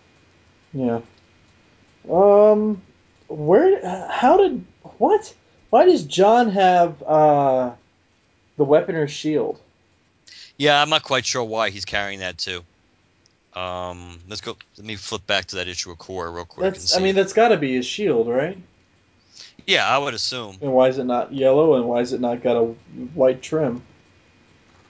Well, maybe. Well, did it always stay white even when he wasn't using it Yeah, all the time? I think so. I don't know. But just like other people have pointed out, whether even though you like to think it probably is that it probably is a plot point, but just like after John got his sapphire ring, you haven't seen it since in any of the issues afterwards. So you assume he's probably holding it for as an ace in the hole, but you don't see it. You don't get any references to it. So Yeah. All right. Anything else? I don't think so. All right, then we are going to take a break, and when we come back, um, feedback, I guess, and other things, some surprises here and there. Yeah, absolutely. We have a good amount of feedback to get to, so that should be a lot of fun. All right, guys, we'll speak with you in just a moment. Sounds good. When when Captain America throws his mighty shield. All those who choose to oppose his shield must yield. Unless you're a plane, or a bomb, or some ice, then he'll choose to take a nap, 'cause the ice seems nice. When Captain America throws his mighty shield. And we're back from break, and now it's time for some listener feedback, including social media stuff. Woohoo! I fell super far behind in this, so I basically found some key things, printed them out, and we're going to do it that way. First of all, Dan was talking to us on Twitter. I had posted something about we need reviews over on Stitcher, and we do, guys. We do need some reviews over on Stitcher, because I actually recently discovered we can have reviews on Stitcher. I guess I had never scrolled down far enough on our podcast Stitcher feed to discover that we have that capability. So I was asking for some reviews, and Dan said, "I'll review you right now. Mark, 7 out of 10. Chad, 2 out of 10. Thanks, Dan. Even though I guess 70% isn't something to be happy about, but I guess by direct comparison, I guess. You passed. I know that is. It's a C. I look like an A student compared to the grade he gave you, though. On the curve, I would be the A. I guess all I did was sign my name. That's all I got credit for. But Floto, being helpful, responded back and said, because I had said, although we've been streaming on Stitcher for a while, we have no reviews. Can you fix that? And he had said, done and done. My review is being moderated, and it should show up shortly. And it did. It did indeed. Thank you so much for that, Floto. I actually have it printed out right here so we can talk about it. He gave us 5 stars and said, whether you have a passing interest in superhero comics or you are a diehard Green Lantern fan, you need to have this podcast in your favorites list. Packed with the latest GL comic book reviews and retrospective reviews of Lantern books from years gone by. The LanternCast scores highly in the Geek Cred stakes. Entertaining, educational, and not afraid to have an opinion. Lord knows the last part's true. Speaking of, Newsarama. No, just kidding. Oh, man. Every time, and as I pointed out, I mean, I don't have as many issues with Newsarama, I think, as you do at times. We're not going on a tangent, are we? No, it's going to be brief. But every single time I see somebody like on the page talk about whether it's, you need to change, the way the way it loads, to the viewer to look at previews and things like that, or whether it's, one of those quote unquote misleading titles to try to get conversation going, that whenever I see that now, all I think about is you. So but I think that's a good thing though, Chad. Thank you. I appreciate that. Dan not lately, he, in a late fashion, joined in on the Threshold stuff, and he said, LanternCast, it's your collateral damage. Threshold. # Threshold. It's damage. There's no doubt about that. And Scott says, was it me or was Marble? He calls you by your last name. Was it? Well, I guess that could be kind of good. It could be. It's like I don't know. It's like my battle cry. It's like my recording name. It's Marble. So I think it was 204 that we were covering the first part of Godhead. And I think so. And he said, was it me or was Marvel giving away too many spoilers for Green Lantern 36? # GLCast, # Godhead Act 1 only, # Black Hand. Yeah, I guess I did kind of, but it was so relevant though. I mean, it's really relevant as we talked about in this issue. We're so relevant to the whole Sinestro Hal relationship, and also even what he was saying to like Des, that it gives you more context. One of the reasons why he used the specific words about calling him a schemer, that there was a specific reason why he said that. So, but yes, next time I will try to do that from going forward, and hopefully even in this episode I did, since unfortunately based on the release schedule that is the final part of Act 2 came out the same day as the first part of Act 3. I will try. Hopefully I did a good job at not doing the same thing again. Also in 204, I had mentioned that the Green Lantern Green Arrow podcast was returning, and Scott said, I'm all over the Green Lantern Green Arrow episode next week, and then Andy said, excellent, this year's episode. Only joking, Chad. Oh, thanks, guys. I'm not doing, by the way, guys, I'm not doing Twitter and Facebook for the Green Lantern Green Arrow podcast. It's just emails and voicemails. So that's just to help keep the episodes shorter. So that's the only time I'll mention that on this show. Dwayne said, I finally figured out what I'm going to do for the LanternCast contest. Should be able to work on it next week. Dwayne, you tweeted that out on November 16th. We still haven't gotten anything from you, buddy. He's going to send it in at 11:58 Eastern Standard Time on New Year's Eve. And he will win the contest at this rate. No, actually, I got a Facebook message from one of our listeners that he is working on something with his band. And I said, band. So that's cool. So at least It two could entries. be a dogfight to see who gets it under the wire. Oh, wow. Then I said on Twitter, I said, good morning, listeners. Quick note, my phone's Twitter notifications have been turned off. So I might be a tad slower to respond than I usually do. I did that on purpose, actually, because my phone, I still completely encourage interacting with us on Twitter as much as you want, as often as you want, as at any time you want.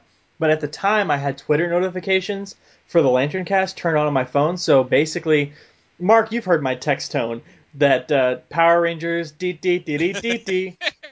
Okay, that sound would go off anytime someone either replied to a tweet or had tagged us in a tweet.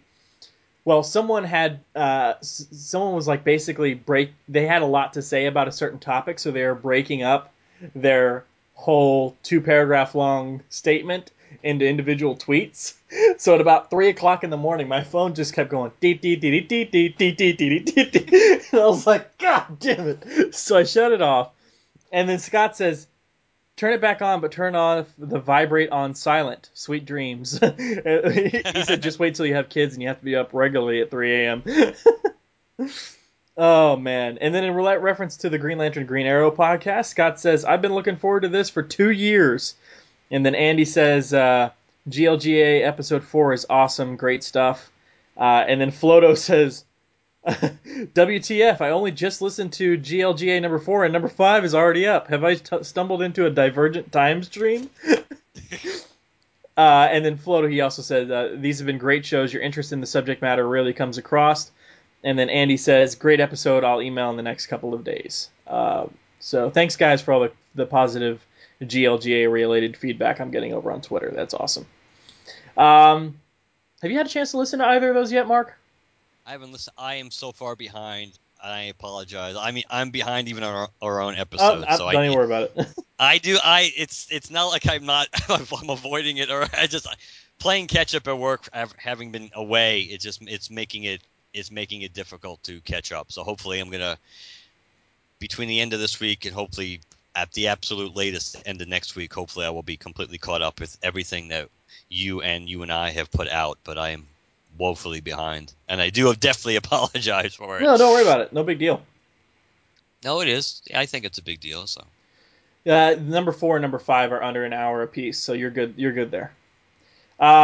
Jesse says, "Happy anniversary, LanternCast," and Floto said, "I tweeted out, by the way, happy anniversary to us. November 16th, 2008 saw the airing of episode 0, 6 years of LanternCast."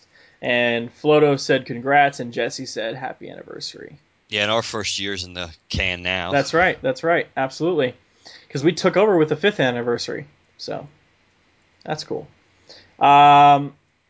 So then Dwayne asked of both us and Tyler Kirkham, has Alan Scott always worn his power ring on his left hand? And I told him that it was Golden Age GL was the left middle finger, Silver Age was right. I'll get into that later on. But I answered the question, and I said, they don't call us lanternologists for nothing. Actually, technically, we called ourselves that. Still counts. Still counts, right? It's the same thing. He says, if it's on a business card... Potato. He says, if it's on a business card, it counts. It's not on a business card. We should get on that. Actually, I have a business card right here. Is it on the business card? Hold on. Nope, the foremost Green Lantern podcast on the internet. and then the email and voicemail. Damn it. Actually, I was out grocery shopping today. Tangent. I was out grocery shopping today, and I saw a dude wearing a Indigo Tribe T-shirt. Right. So I I feel like such a creep. I was over in the produce section, and that was going to be the last part of my stop. And then I remembered I needed milk, so I was starting to turn around, and then I saw this dude wearing the Indigo Tribe T-shirt, and I was like, if he's wearing an Indigo Tribe T-shirt, I'm pretty sure he's a fan. So I basically kind of followed this guy over to the meat section. You were checking out the guy's meat. Not good, Chad. Not Yeah, good. and I walk up to him. I say, Indigo Tribe, are you a fan of Green Lantern?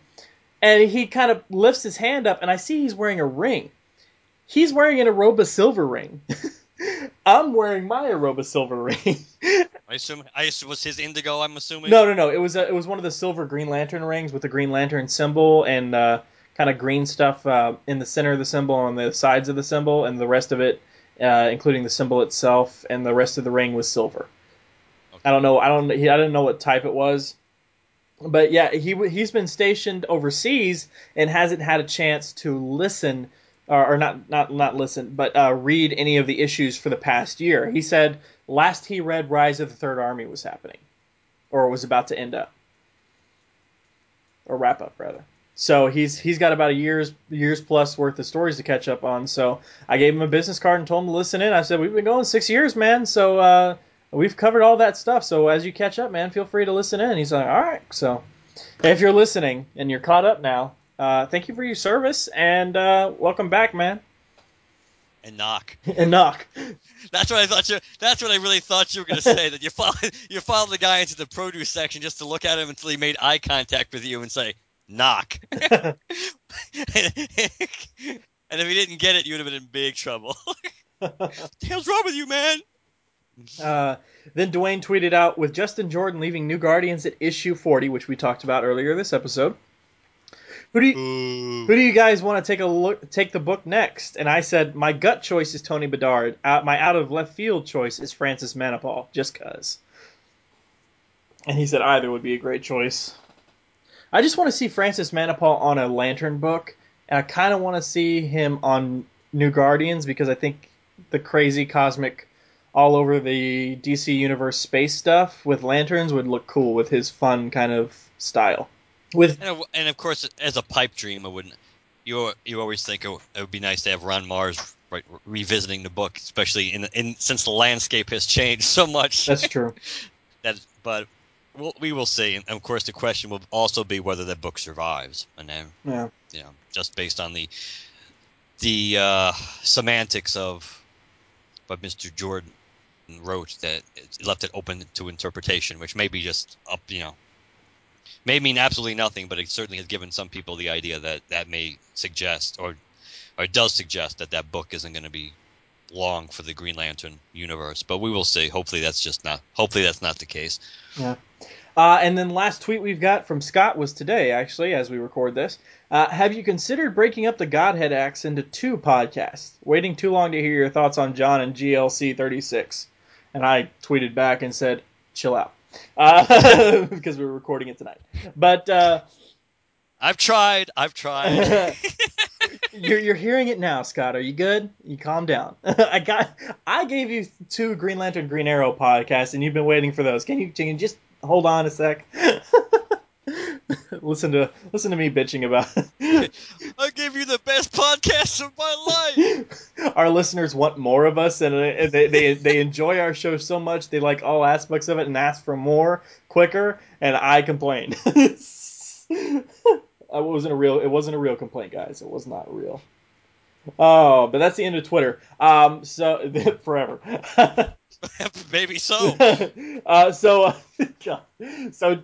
got several emails. Do you want to go ahead and take the one from Andy? Sure, we'll do Andy. And just kind of break it. I guess we'll break it up paragraph by paragraph or point by point. Okay. Hi guys. Well, that paragraph will not be dissected. I have just finished. Hello, Andy. Hi, Andy. I have just finished listening to episode 204. Thanks for yet another great episode. You're welcome, America. Getting 6 books covered in one show was impressive and with a good balance of commentary. For example, Red Lanterns didn't need much discussion. I agree with Mark's overview, and I thought that the story was better than I expected. Yeah, better than I expected, but still the weaker of them because not a whole heck of a lot happens. That even a whole heck of a lot that's really pivotal to this. I mean, I guess when you take into consideration what happens in the issue we just covered, then yeah, I guess you kind of needed that build up. But technically, couldn't you have just squeezed that prior issue and this one together, and it still would have made sense?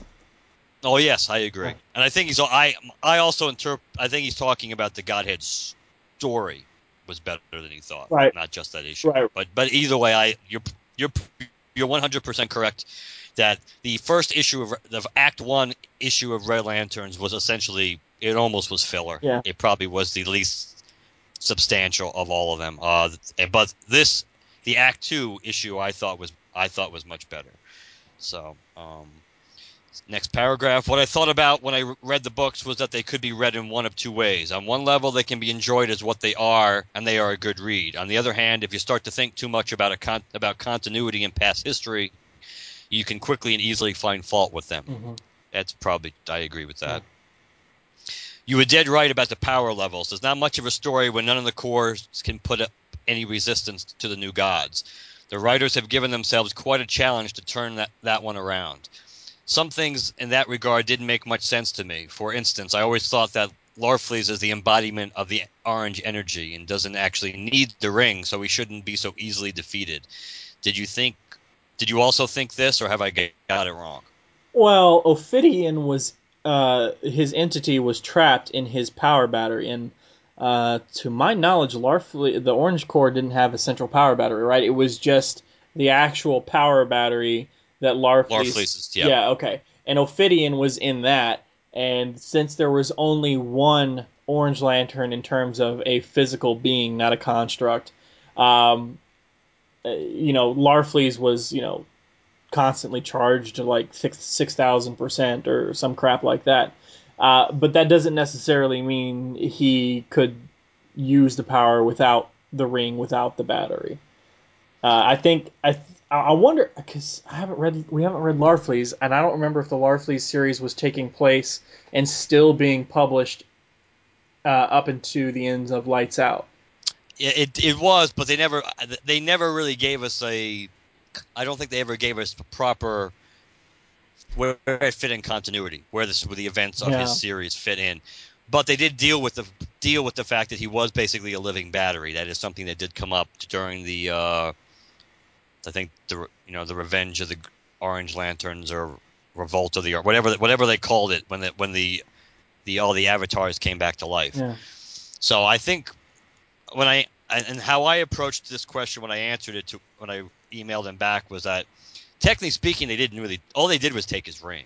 They didn't really fight him. They didn't physically defeat him. They just kind of like almost did a flash thing and run by him and rip the ring off his finger. Yeah. So it's possible, though we have no evidence of this, it's possible that Larfleeze could have put up a better fight than maybe many, if not all, the other individual lanterns if push came to shove. That didn't happen. You could also kind of speculate that maybe that's why they approached Larfleeze the way they did. Yeah. If they really understood who they were, if they had done enough reconnaissance to know what they were dealing with, then maybe that's why they took that approach of doing like a drive-by essentially and getting the ring off his finger so they wouldn't have to deal with him going toe-to-toe because he would be more of a threat. Right. But maybe as Act 3 plays out, maybe we'll get more of an explanation of that, but sometimes you don't hold your breath. You don't know. Yeah. So he goes, regarding the new gods, you were half right about Highfather and Darkseid's sons. Orion is Darkseid's son, but it is Mr. Miracle Scott Free who is Highfather's son. The two were swapped out when they were young in order to maintain peace between New Genesis and Apocalypse. That is why Orion comes across as somewhat aggressive, which is continuing previous continuity, essentially, based on his personality. Mr. Miracle is currently on Earth 2. The rest of the new gods haven't shown up on Earth 2 yet. Okay. However, I think that DC has a bit of a continuity problem with the new gods in general. We know that the Green Lantern history pre- and post-New 52 is relatively intact in this history. Jon Stewart was partly responsible for the destruction of Xanshi. This happened in Cosmic Odyssey, a story in which the New Gods played a big part in cooperation with the superheroes of Earth, including the Lanterns. If we assume that Cosmic Odyssey is erased from history, then the Jon Stewart-Fatality relationship is fundamentally changed. If it is still a part of history, then the New Gods have memory problems. So what do you guys think? Is the whole of GL history intact, or is it selectively erased to suit whichever story is currently being told? The latter. And I try to give a little bit more benefit of the doubt. I don't think it's that blatant where literally it's like who's ever sitting down at a given moment just kind of rewrites history or forgets potentially what was how it was reworked like 3 months ago. But we know it's not entirely intact, and we keep going back to the same point, which is the Coast City was supposedly not destroyed now, but yet Hal became Parallax, and we've still never gotten anything close to an explanation how that was even remotely possible in the context of everything we've ever seen, how that would make any sense. So and we're kind of going to and as Godhead comes to an end, we're going to get a little bit more of a trip down that street because of the fact that we're going to be dealing with Mongol, who seemingly is the Mongol that was part of the Sinestro Corps and ripped out Orkillo's tongue and everything else. But yet, as we know from Villains Month, that origin they gave him did not seem like it was the same Mongol. So it's going to be interesting to see how they kind of dodge that bullet too. Since even in the New 52, we saw the pre-New 52 Mongol, the one who was trapped in the Central Power Battery. We actually saw a couple of panels of him after Hal and Sinestro deactivated the power battery on Korogor. Right.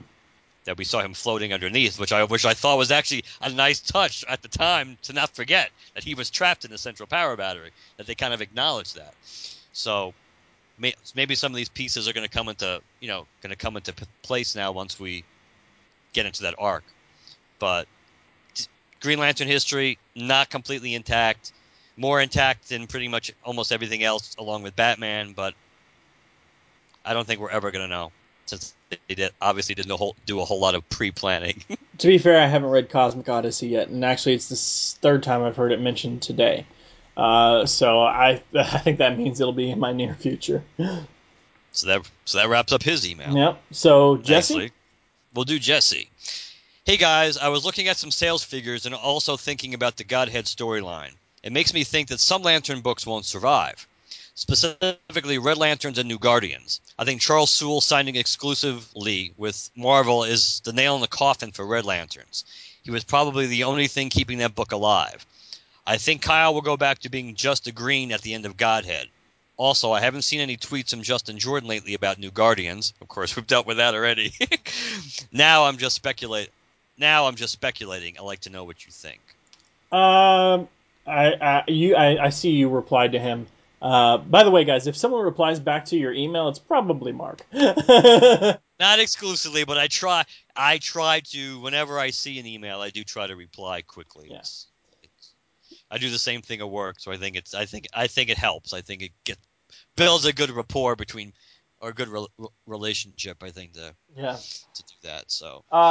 You said the same thing. I agree with you. I think Kyle remains white. I don't think he goes back to being a green. If he goes back to being a green, I'm gonna be kind of pissed because as I've stated again and again and again and again, I think Kyle is a good god character. Like I don't giving him the power of a god without the attitude of a god fits Kyle Rayner, I think, perfectly. So I think that works. As far as Red Lanterns and New Guardians, I think regardless of what happens, regardless of who comes on the book, I think Red Lanterns and New Guardians days are numbered anyways. It just depends on it's a matter of when, not a matter of if. Because I seriously doubt we can maintain. Now we have 5, but forgetting Sinestro, I seriously doubt we can maintain 4 or 5 Lantern titles for any substantial length of time. I think eventually it's going to go back to Green Lantern and Green Lantern Corps. Whether or not it's it's still Red Lanterns and New Guardians alongside that, or if it's just Green Lantern and Green Lantern Corps, or if it's Green Lantern Corps, and then they come up with some other different Lantern title that takes the place of Red Lanterns and New Guardians. I don't know. But I don't think Red Lanterns and New Guardians is going to be sticking around now for any substantial long amount of time. As we just discussed not too long ago, New Guardians right now is the one that's probably the only one, as of the time we're recording this anyway, it's the one that the future is not really, is the most unclear. We know it survives Godhead. Based on the solicits, we know all the books survive Godhead. We do know that Red Lanterns, and we can talk. We'll probably talk about this. I think if more probably next episode, because this episode we have a lot of stuff to deal with. The Red Lanterns, they already have a new creator, a new writer for Red Lanterns, so they do have a direction that they're going with for Red Lanterns. We know Sinestro, Bunn has pretty much said that he's going to be writing Sinestro for the near future, and as things may eventually come in the way, but as far as he's concerned, he's going to write that book as long as DC wants him to write that book, because he likes doing it, which is good because we like reading it. So I think Sinestro is going to be safe for a while. Yeah, overall I agree. Red Lanterns and New Guardians, you don't know. I mean, New Guardians could definitely be folded into a Green Lantern Corps kind of book, especially with we don't know what's going to happen to the actual New Guardians themselves yet. We don't know if after Godhead, we kind of get the impression that after Godhead they're going to be more of a back on OI, hands-on kind of thing. And if that's the case, then that certainly would help or feed the speculation that the New Guardians book may not really have can't say it doesn't have a purpose, but it may not have any real focal point anymore. That it could be kind of aimless to try to get a direction of what this book is trying to be about and what it's trying to accomplish. Red Lanterns, I don't know. Red Lanterns, we kind of suspected that they were going to be in trouble once Charles Soule left, because even as good as that book has been, the sales have not been great. But the book's been great, but the sales haven't been great. So now you have the first, you have another turnover on creative teams for two of these books. It's going to be, I would agree that I think those books are the ones on the chopping block first. I would certainly be stunned if Sinestro got the axe before either one of those books at the moment. Not just because of how it's being written, and it's just the fact that Sinestro also is seemingly he's a big factor in where we're going with Green Lantern and in the mythology and the mythos.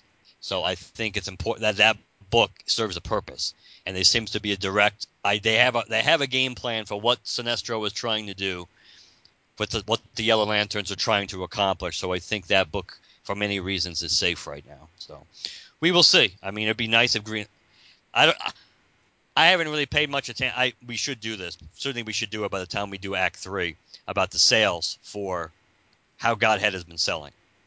Because you'd like to think it would be nice if this story arc would give a big boost to Green Lantern, and as in long term, not just a short term thing, and then it drops like a rock as soon as you go back to the regular issues. But we certainly are far removed from the golden age, of Green Lantern when it has during the Jeff Johns run, certainly from a sales and interest point of view. And who knows what it will take to get us back to that point, but we're certainly nowhere near it at the moment. So almost all the books other than the flagship title probably at least are in jeopardy as far as their current continuity or game plan or focal point. Core could still survive and be totally changed around, especially if Guy and Kyle get kind of merged back into it. Yeah, for sure. Facebook? Facebook. All right. I was talking about the anniversary of the LanternCast, and Juan says, "Great, good guys. I can't even remember the other guys that are doing the Sliders cast." And then Dan responded, "Yeah, those guys suck." Oh man! And then inspired by Dwayne's tweets about the ring being on which hand, I said, "Well, it is common." I said, "History lesson time." So you guys get a history lesson too. This time it's inspired by Dwayne over on Twitter. I said, while it is commonly known that modern Green Lanterns, Silver Age and onward, wear their rings primarily on the middle finger of their right hand, assuming their physiology allows for this, The Golden Age Green Lantern, Alan Scott, wore his ring on the middle finger of his left hand. The choice of ring placement for Alan was made by creator Martin Odell. Despite heavy involvement by John Broome and Gil Kane in the creation of Hal Jordan, the decision to switch the hand was made by Julie Schwartz, grand architect of the Silver Age of DC Comics. And then Dwayne said, I wonder why the middle finger. Could it be so that Alan could wear a wedding ring on the same hand? And I said, I'm not certain. That is a side of the story I haven't heard before. Fortunately, we have the fortune of counting Mr. Nodell's granddaughter, Jackie Nodell, among the friends of the show. Perhaps she might know. And Dwayne says, Dowd says, I actually saw it as centering it on the hand. I always wore mine on the middle finger, not realizing I was following tradition. And then Dwayne said, I wonder if they factored in the GL ring placement when deciding on the placement of the Legionnaire ring. And then Dowd says, it just makes sense to me to have it on the middle finger. It's a fist, so the ring should be on the middle. The ring finger is for a special ring. To put something else there feels like it cheapens that hallowed spot. Dwayne says the Legionnaire ring is on the right finger of the right hand, if memory serves me right. And Jackie actually responded, because I had tagged her, and Jackie Nodell, she's, like I said, granddaughter of Alan Scott's creator, Martin Odell, and she says, I'm sad to say I don't know, but I will keep my eyes peeled and ears open if I ever hear anything to explain it further. So that's cool. And then we actually got a new follower that Mark and I were interacting with, Christian Fuentes. So Christian, thank you for. He's not really new. He's kind of he's an old listener, but back anew, I guess, right? Yes, that he's new for us. he's acknowledged our worth now. So now he's accepted us as one of the tribe. Oh man. We had a good back and forth, and I won't read the whole thing, but at one point he goes, spoiler question, does it come up that you guys are dealing with crossover after Lantern crossover? I could imagine a rant or two. He said, I could imagine a rant or two, or a, quote, what the hell? And then Mark said, oh yeah, that is not lost on us. Our rants are our Chadsmore, but not exclusively. Middle name. He says, I rather love it when a host rants, whether I agree with it or not. Food for thought either way. So he's gonna love us. You're gonna love our rants, man. So that was Christian Fuentes. He stopped listening in 2012, right? Is that what he said? I think that's yeah. correct. So he's back now and he's listening, but he's starting back with, what did he say? He said, which one here? He's starting with episode 141. So there's that.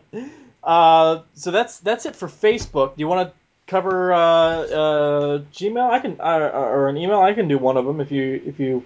Yeah, do the tweet one, since it would be appropriate if you do that one. Okay. All right. If it'll freaking load. There we go. Oh, he says this might be the 20th tweet. The 20th. What the fucking. Wascally Rabbit. He said this might be the funniest tweet reply I have ever seen, and it's a tweet. We have a follower on Twitter who I think is confusing us because our name is LanternCast. He keeps asking us on Twitter where the actors are, so he thinks that we are actually the cast of Green Lantern. The movie, and he doesn't seem to get it. I don't think he's a follower. I think he's just trying to get any Green Lantern stuff. I think it's just a kid on Twitter, and he won't get it. So I in all caps with periods after every word, I said, "This is a podcast about Green Lantern. We have nothing to do with the movie." And then I included a link to Wikipedia's definition of a podcast. So I was being an ass. I definitely agree with that, but I tried to be cordial and tried to figure out what this particular individual on Twitter was trying to ask of us, and they just kept repeating themselves, and I was like, I don't have time for this. So you tried to be a charming ass, if I nothing tried else. to be a charming, impatient asshole, and it did not work out. So I just became an asshole. So you want to do Scott's Godhead comments part 1? Yep. Part uno. We'll just do the whole thing. Yeah, no. As hi guys, as part of the Twitter contingent, I wanted to join in on the emails coming through to you guys today. I only had a few comments tonight. First, I want to say how bitterly disappointed I am that Red Lanterns is a part of Godhead. Issue 35 with Guy meeting up with Baz was an absolute huge waste of time. No need to comment on that, guy. Man, we agree Nope. with you. We're in the same club. As we know, Charles Soule only has a few issues left with us, and he has been absolutely fantastic so far. Why does he have to be dragged into yet another event like this? Second, how long into Godhead do we have to wait until we see Darkseid's side of the story? He better not show up in Act 3, Part 6, or whatever the last issue is. Actually, now that I think about it, Darkseid will probably show up in the last issue and will kick off the next event. What do you think? Thanks, Scott, self-appointed head of your Canadian Twitter contingent. I don't think Darkseid's showing up at all, honestly. I don't think so either. He's busy over in Future's End or whatever. No, World's End and Earth 2. Although, I don't know if he is. But then again, to be fair, I never really thought Darkseid was showing up in this event. Yeah. Maybe it's a logical assumption because you are dealing with the new gods, and because Highfather is just so friggin' off the deep end about obsessing about Darkseid. Like, wow. I'll read his Act 2 email to go in with what he's saying here because he mentions Darkseid. He said, I saw your tweet today about Godhead Act 2, and to tell you the truth, I'm bored. We're 11 issues into a 17-issue story arc, and there's absolutely no sign of a war with Darkseid coming in this story. I apologize if you guys are loving this, quote, epic event, but I just can't wait for it to end so the titles can go back to their individual stories.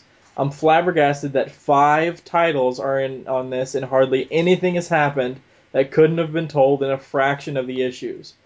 I'm ranting now, so while I'm at it, I cannot believe how easily Kyle gave up the white ring.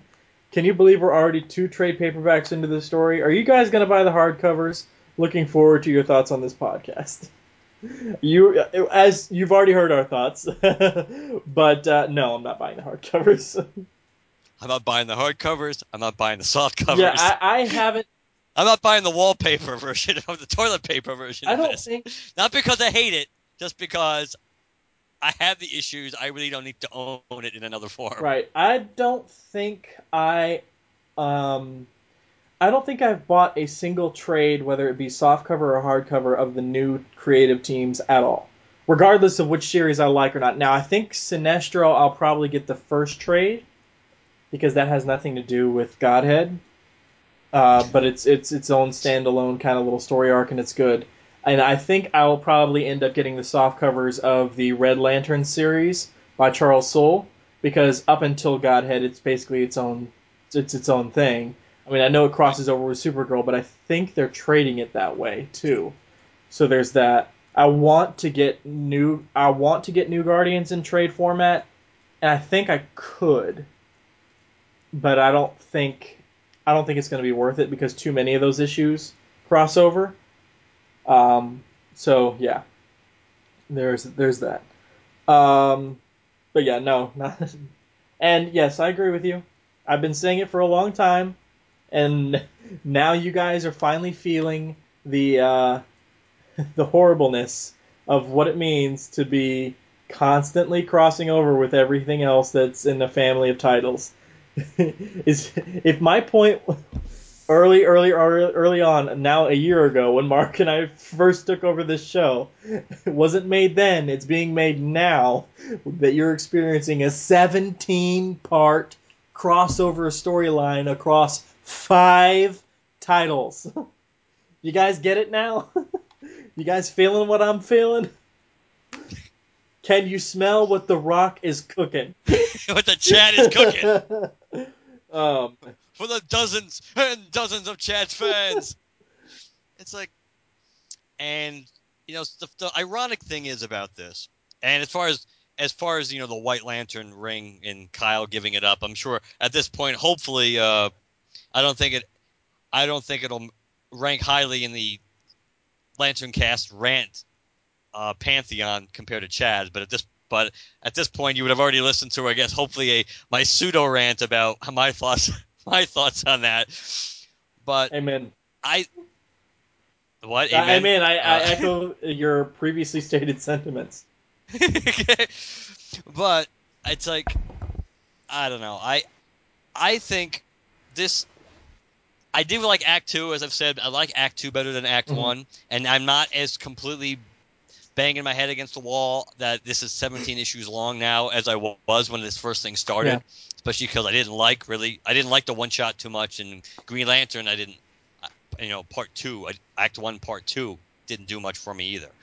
So now I'm a little more invested, and I thought there was a little more that happened in Act 2. Yes, it could have been much shorter. It didn't need to be. You didn't really need 3 acts. Yes, you could have made it at least 2 acts, cut it down at least an act. But I'm interested to see how it plays out. Now they could completely screw this up by the time we get to the finale, and it's like, wow, this really sucks. I mean, everything I thought this thing was going to be when I first heard about it, it's back. But at least I'm not completely as turned off by it. But again, I also, like you mentioned too, I never really thought Darkseid was going to be factoring into this, other than being the poster child for High Father's obsession. So, but we'll see how we have. What we have 5 more parts, right? 5 more parts. We have all the issues, the other 4 issues, for a second, and then I confused you saying parts with acts. I thought 5 more acts. Oh God! If we had 5, forget it. If we had 5 more acts, we might as well just put ourselves in a cryogenic chamber and thaw us out. Podcast and then, over. Then maybe because we still have Core, New Guardians, Red Lantern, Sinestro, and it's an annual, right? One of the annuals ends this thing. Yes. I right. think so. So yeah, so we still have a lot to go, but hopefully it'll be halfway decent. But I don't know. We'll see. All right, and then you want me to read this last one, or you want to take it? His thoughts on Justin Jordan. Oh, that's right. Because you. What would you prefer? I'll take it. Okay. Scott says, I mean, we've already made our thoughts known, but he's chiming in here. He says Justin Jordan is leaving, and I'm pissed. In my opinion, he was the best writer in the series. We agree with you there. And although he took the high road with his comments about leaving, I have a feeling the stifling environment around constantly being interrupted by ridiculously long, quote, epic events killed his creativity. The few 2-issue stories that we were able to get from him on New Guardians were great, and I look forward to his future titles. Bummed out in the heart of Canadian nature, Scott. Now that's an email, Scott. That's right. Justin, if you're listening, there you go, buddy. We echo his sentiments. You are sorely missed, or will be sorely missed. And you probably won't admit to it online, but I think Scott's right, at least in a fashion. He could be right in a fashion. I mean, based on what Justin said, that more or less this had been like a year in the making of him leaving. Yeah. If I remember correctly, that reading what he said, that more or less the timing of his departure was pretty much, I guess, DC, and he kind of, one way or the other, they knew, that basically he was going to have a year ago that he was going to be leaving around this time. So it could be. It could be a driving force on that. It's, yeah, I don't know. I mean, it'll be interesting to see how, if any, in any measurable way, what this whole New Gods crossover really does for not just DC but does for Green Lantern. Because I'm not really on that level. I'm still not really feeling it. But then again, my feelings about the New Gods are pretty straightforward anyway. I mean, I don't find them particularly interesting or worth reading about for the most part. So I don't know. It's something, especially in Green Lantern land, definitely is not. Something is rotten in Oa or Mogo. Something is amiss. Even though, to be fair, I think at least in the last few issues of Green Lantern, this has kind of been Vendetti's best work. I think consistently, anyway. I've enjoyed reading Hal Jordan. And that's something in most of his issues so far. I can't really necessarily say that's the case. But maybe because he's been interacting a little more with Sinestro, and they always play off each other well too. But and even him and Black Hand, I think they've interacted. I think the Green Lantern issues of Godhead, spoiler alert, including the one that just came out, I think they all do a pretty good job of getting Hal Jordan to be more like the Hal Jordan we know. So I do think that's a plus anyway that's come out of this. All right, guys, that is that for feedback. Now we do have our, just talk about the contest and the closing real quick. But I did receive something in the mail a few weeks ago. There is a guy by the name of David Golding, and he is. I'll read from the back of this book here. David Golding is a British comic book artist and writer with an artistic style which has been compared to that of Alex Ross, Brian Hitch, Doug Braithwaite, and the late great Jack Kirby. Predominantly a comic book illustrator, he has also worked heavily in the US and UK film and TV industry as a designer and storyboard artist. He has actually come up, you might have heard me mention it before, maybe even on the podcast itself, the greatest comic quiz book in the multiverse. I had saw this as an announcement out of San Diego, and I had tweeted, there goes I'm hitting puberty, guys, in case you didn't know. No, what had happened... A very special episode of the LanternCast. A while back, we got a new follower on Twitter, and I recognized the name. And I clicked on it, and it was this guy. It was David Golding. And I was like, I knew I recognized this name. So I tweeted him and told him, hey, I'm really excited for your quiz book. I heard about it being mentioned, and I can't wait to get my own copy. I just need to, when it comes out, I'll have to, save up some shekels and get it. And he actually sent me a preview copy of it for free.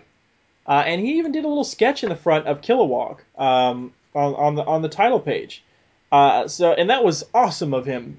Completely free. All he asks is that we read a couple of the questions on the air. And of course, guys, we're going to. Not just because he asked us to, because it's a comic quiz book and it's broken down into sections. Now, unfortunately, since he gave me the book, I have all the answers. I know all the answers, so I can't quiz myself because that won't be fair. But what I have done is I have asked Mark, because there is a Green Lantern section in here specifically to Green Lantern. Now, there are other sections in here that relate to like the JSA and the Justice League and other stuff that are Green Lantern related, but more specific to those topics. This is a section of 50 questions specific to Green Lantern. To make it fair to Mark, I have told him to randomly pick 5 numbers between 1 and 50. And I will ask him those questions, give him a second to answer it. If he can't answer it, I will give him the 3 multiple choice options that are available. Now, Mark, if you know right away you're going to need the multiple choice, just let me know and I'll tell you right away. Sounds good. Okay, so let me. I'm on the section for the Green Lantern questions. Let me just get to the answers real quick. So there they are. Now, what is your first number choice between 1 and 50? 22. 22. What was the name of the android army created by the Guardians? The Manhunt. That's right. You are correct. 1 for 1. Ding, ding, ding. Next number. 28. 28. What is the name of the ancient entity who embodies the yellow light of fear? Parallax. There you go.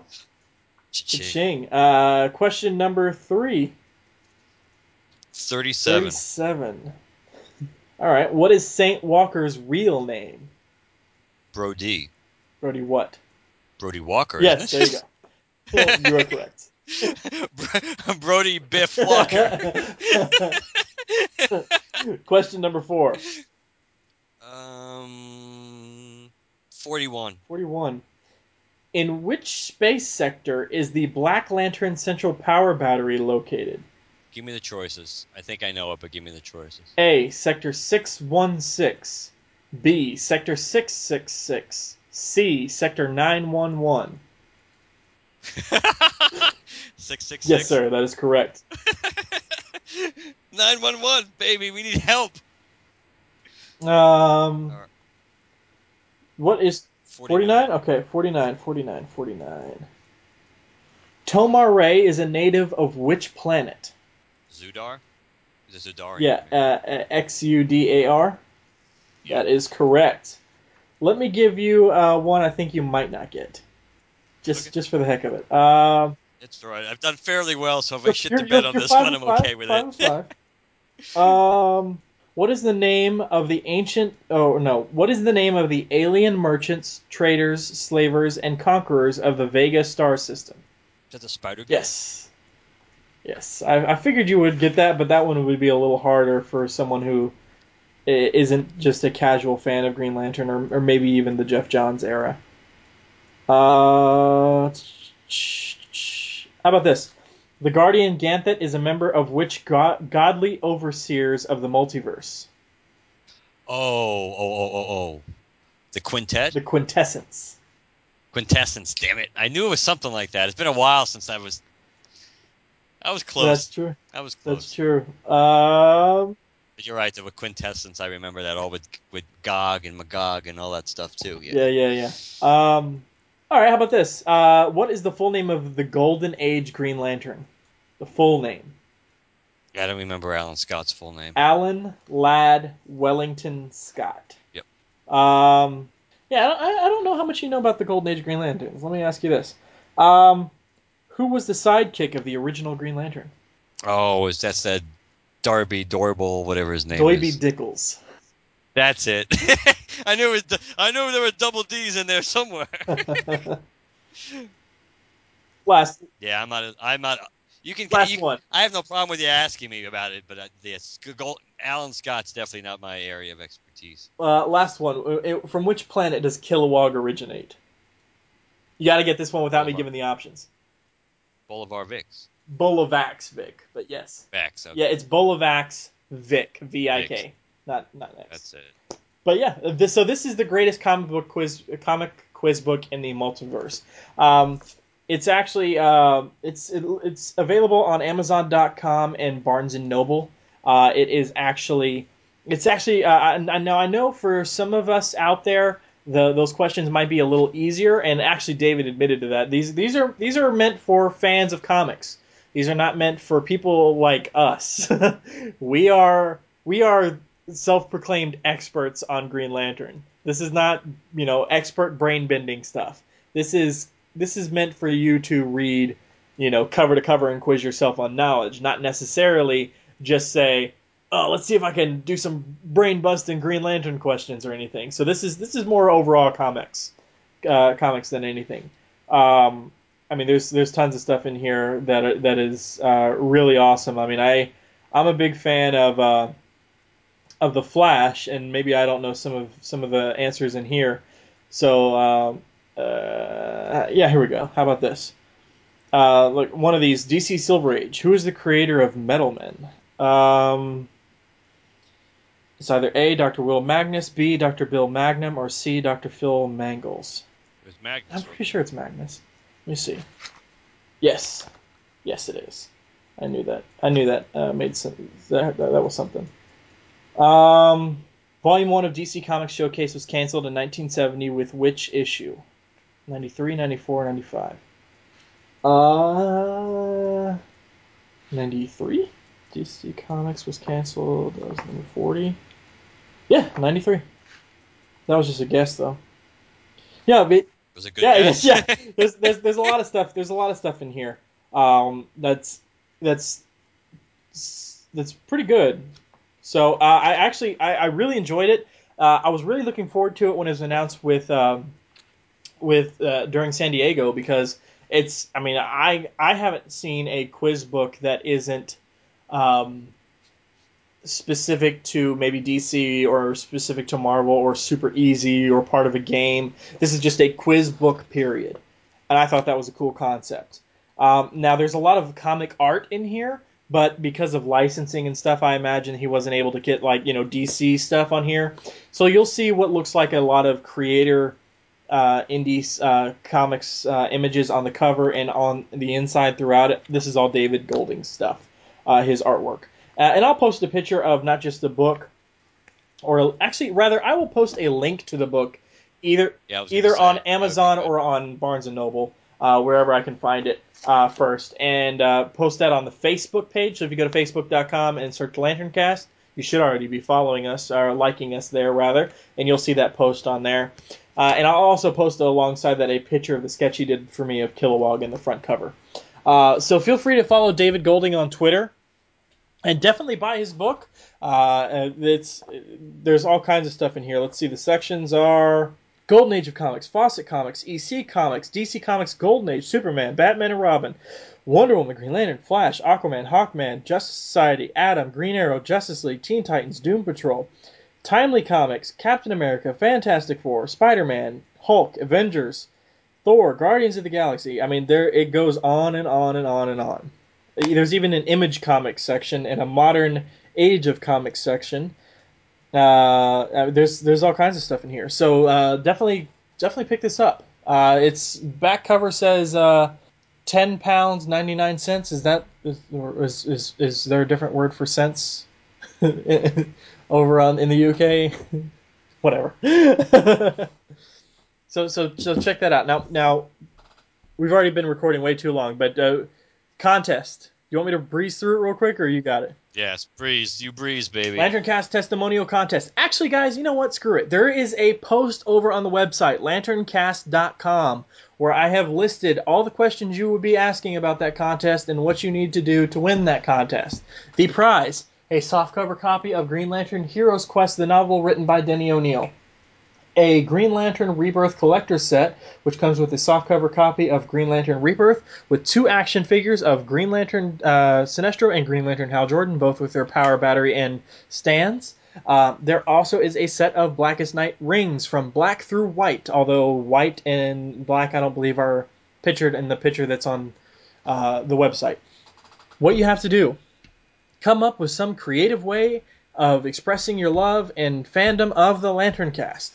Whether it be about the main podcast or Green Lantern Green Arrow podcast, whether you want to write a song, make a piece of art, edit some prior episodes into some cool collaboration thing, write an awesome review, I don't know, create a YouTube series or video review about the show. I don't know.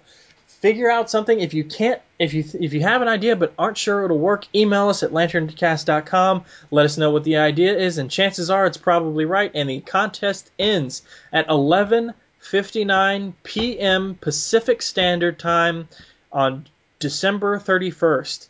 At that point, Mark and I will grab all the entries we've received, pick our top 5 favorite, toss them in a hat, and then we will choose out of the hat which one wins the grand prize of the prizes I have just mentioned. There is no second place. And if we receive less than 5, Mark and I will just pick our collective favorite. I hope we do not receive less than 5. But please email those to lanterncast@gmail.com with all necessary attachments and or links. Mark, how else can they contact us? They can contact us by emailing us at lanterncast@gmail.com, lanterncast@gmail.com. You can visit our website, lanterncast.com, which is now, once again, Indonesian free. You can access our forums besides checking out our galleries, and other things. You can product review, new episodes of the Ring Cyclopedia, exciting things of that nature. You can follow us on Twitter, like us on Facebook. You can use hashtag GLCast to find us on both. We are on iTunes and Stitcher, and if you like us on both, please leave us a positive review. Last but not least, if you'd like to leave us a voicemail, call us at 708-LANTERN, 708-LANTERN, and let us know what you think. All right, guys. Next episode, we don't even know. Something cool because we have a whole nother act of Godhead to get out to the public before. Well, we don't have to get it out to the public, but we have to wait on a whole nother act of Godhead before we do another Godhead current issue review. So I'm imagining something fun. I'm imagining probably another episode of Green Lantern, Green Arrow somewhere in there. But if not, don't have a conniption. And probably a holiday episode, right? Won't you think? Maybe, but you know how long it takes to organize these things. That's true. So maybe not a holiday episode. We don't know. At the okay, we'll choose. We'll try and figure out if we can get enough people, a holiday episode as you guys know it. If not, we'll probably do what, a gift giving guide. We got to do something holiday related. Yeah, we can do something like that. That's something we could pull Yeah, together. our fallback is the gift giving guide. We'll shoot for a holiday episode with getting the gang back together and talking, just talking about holiday stuff like we normally do. All right, we'll talk to you guys later. Good night, everybody.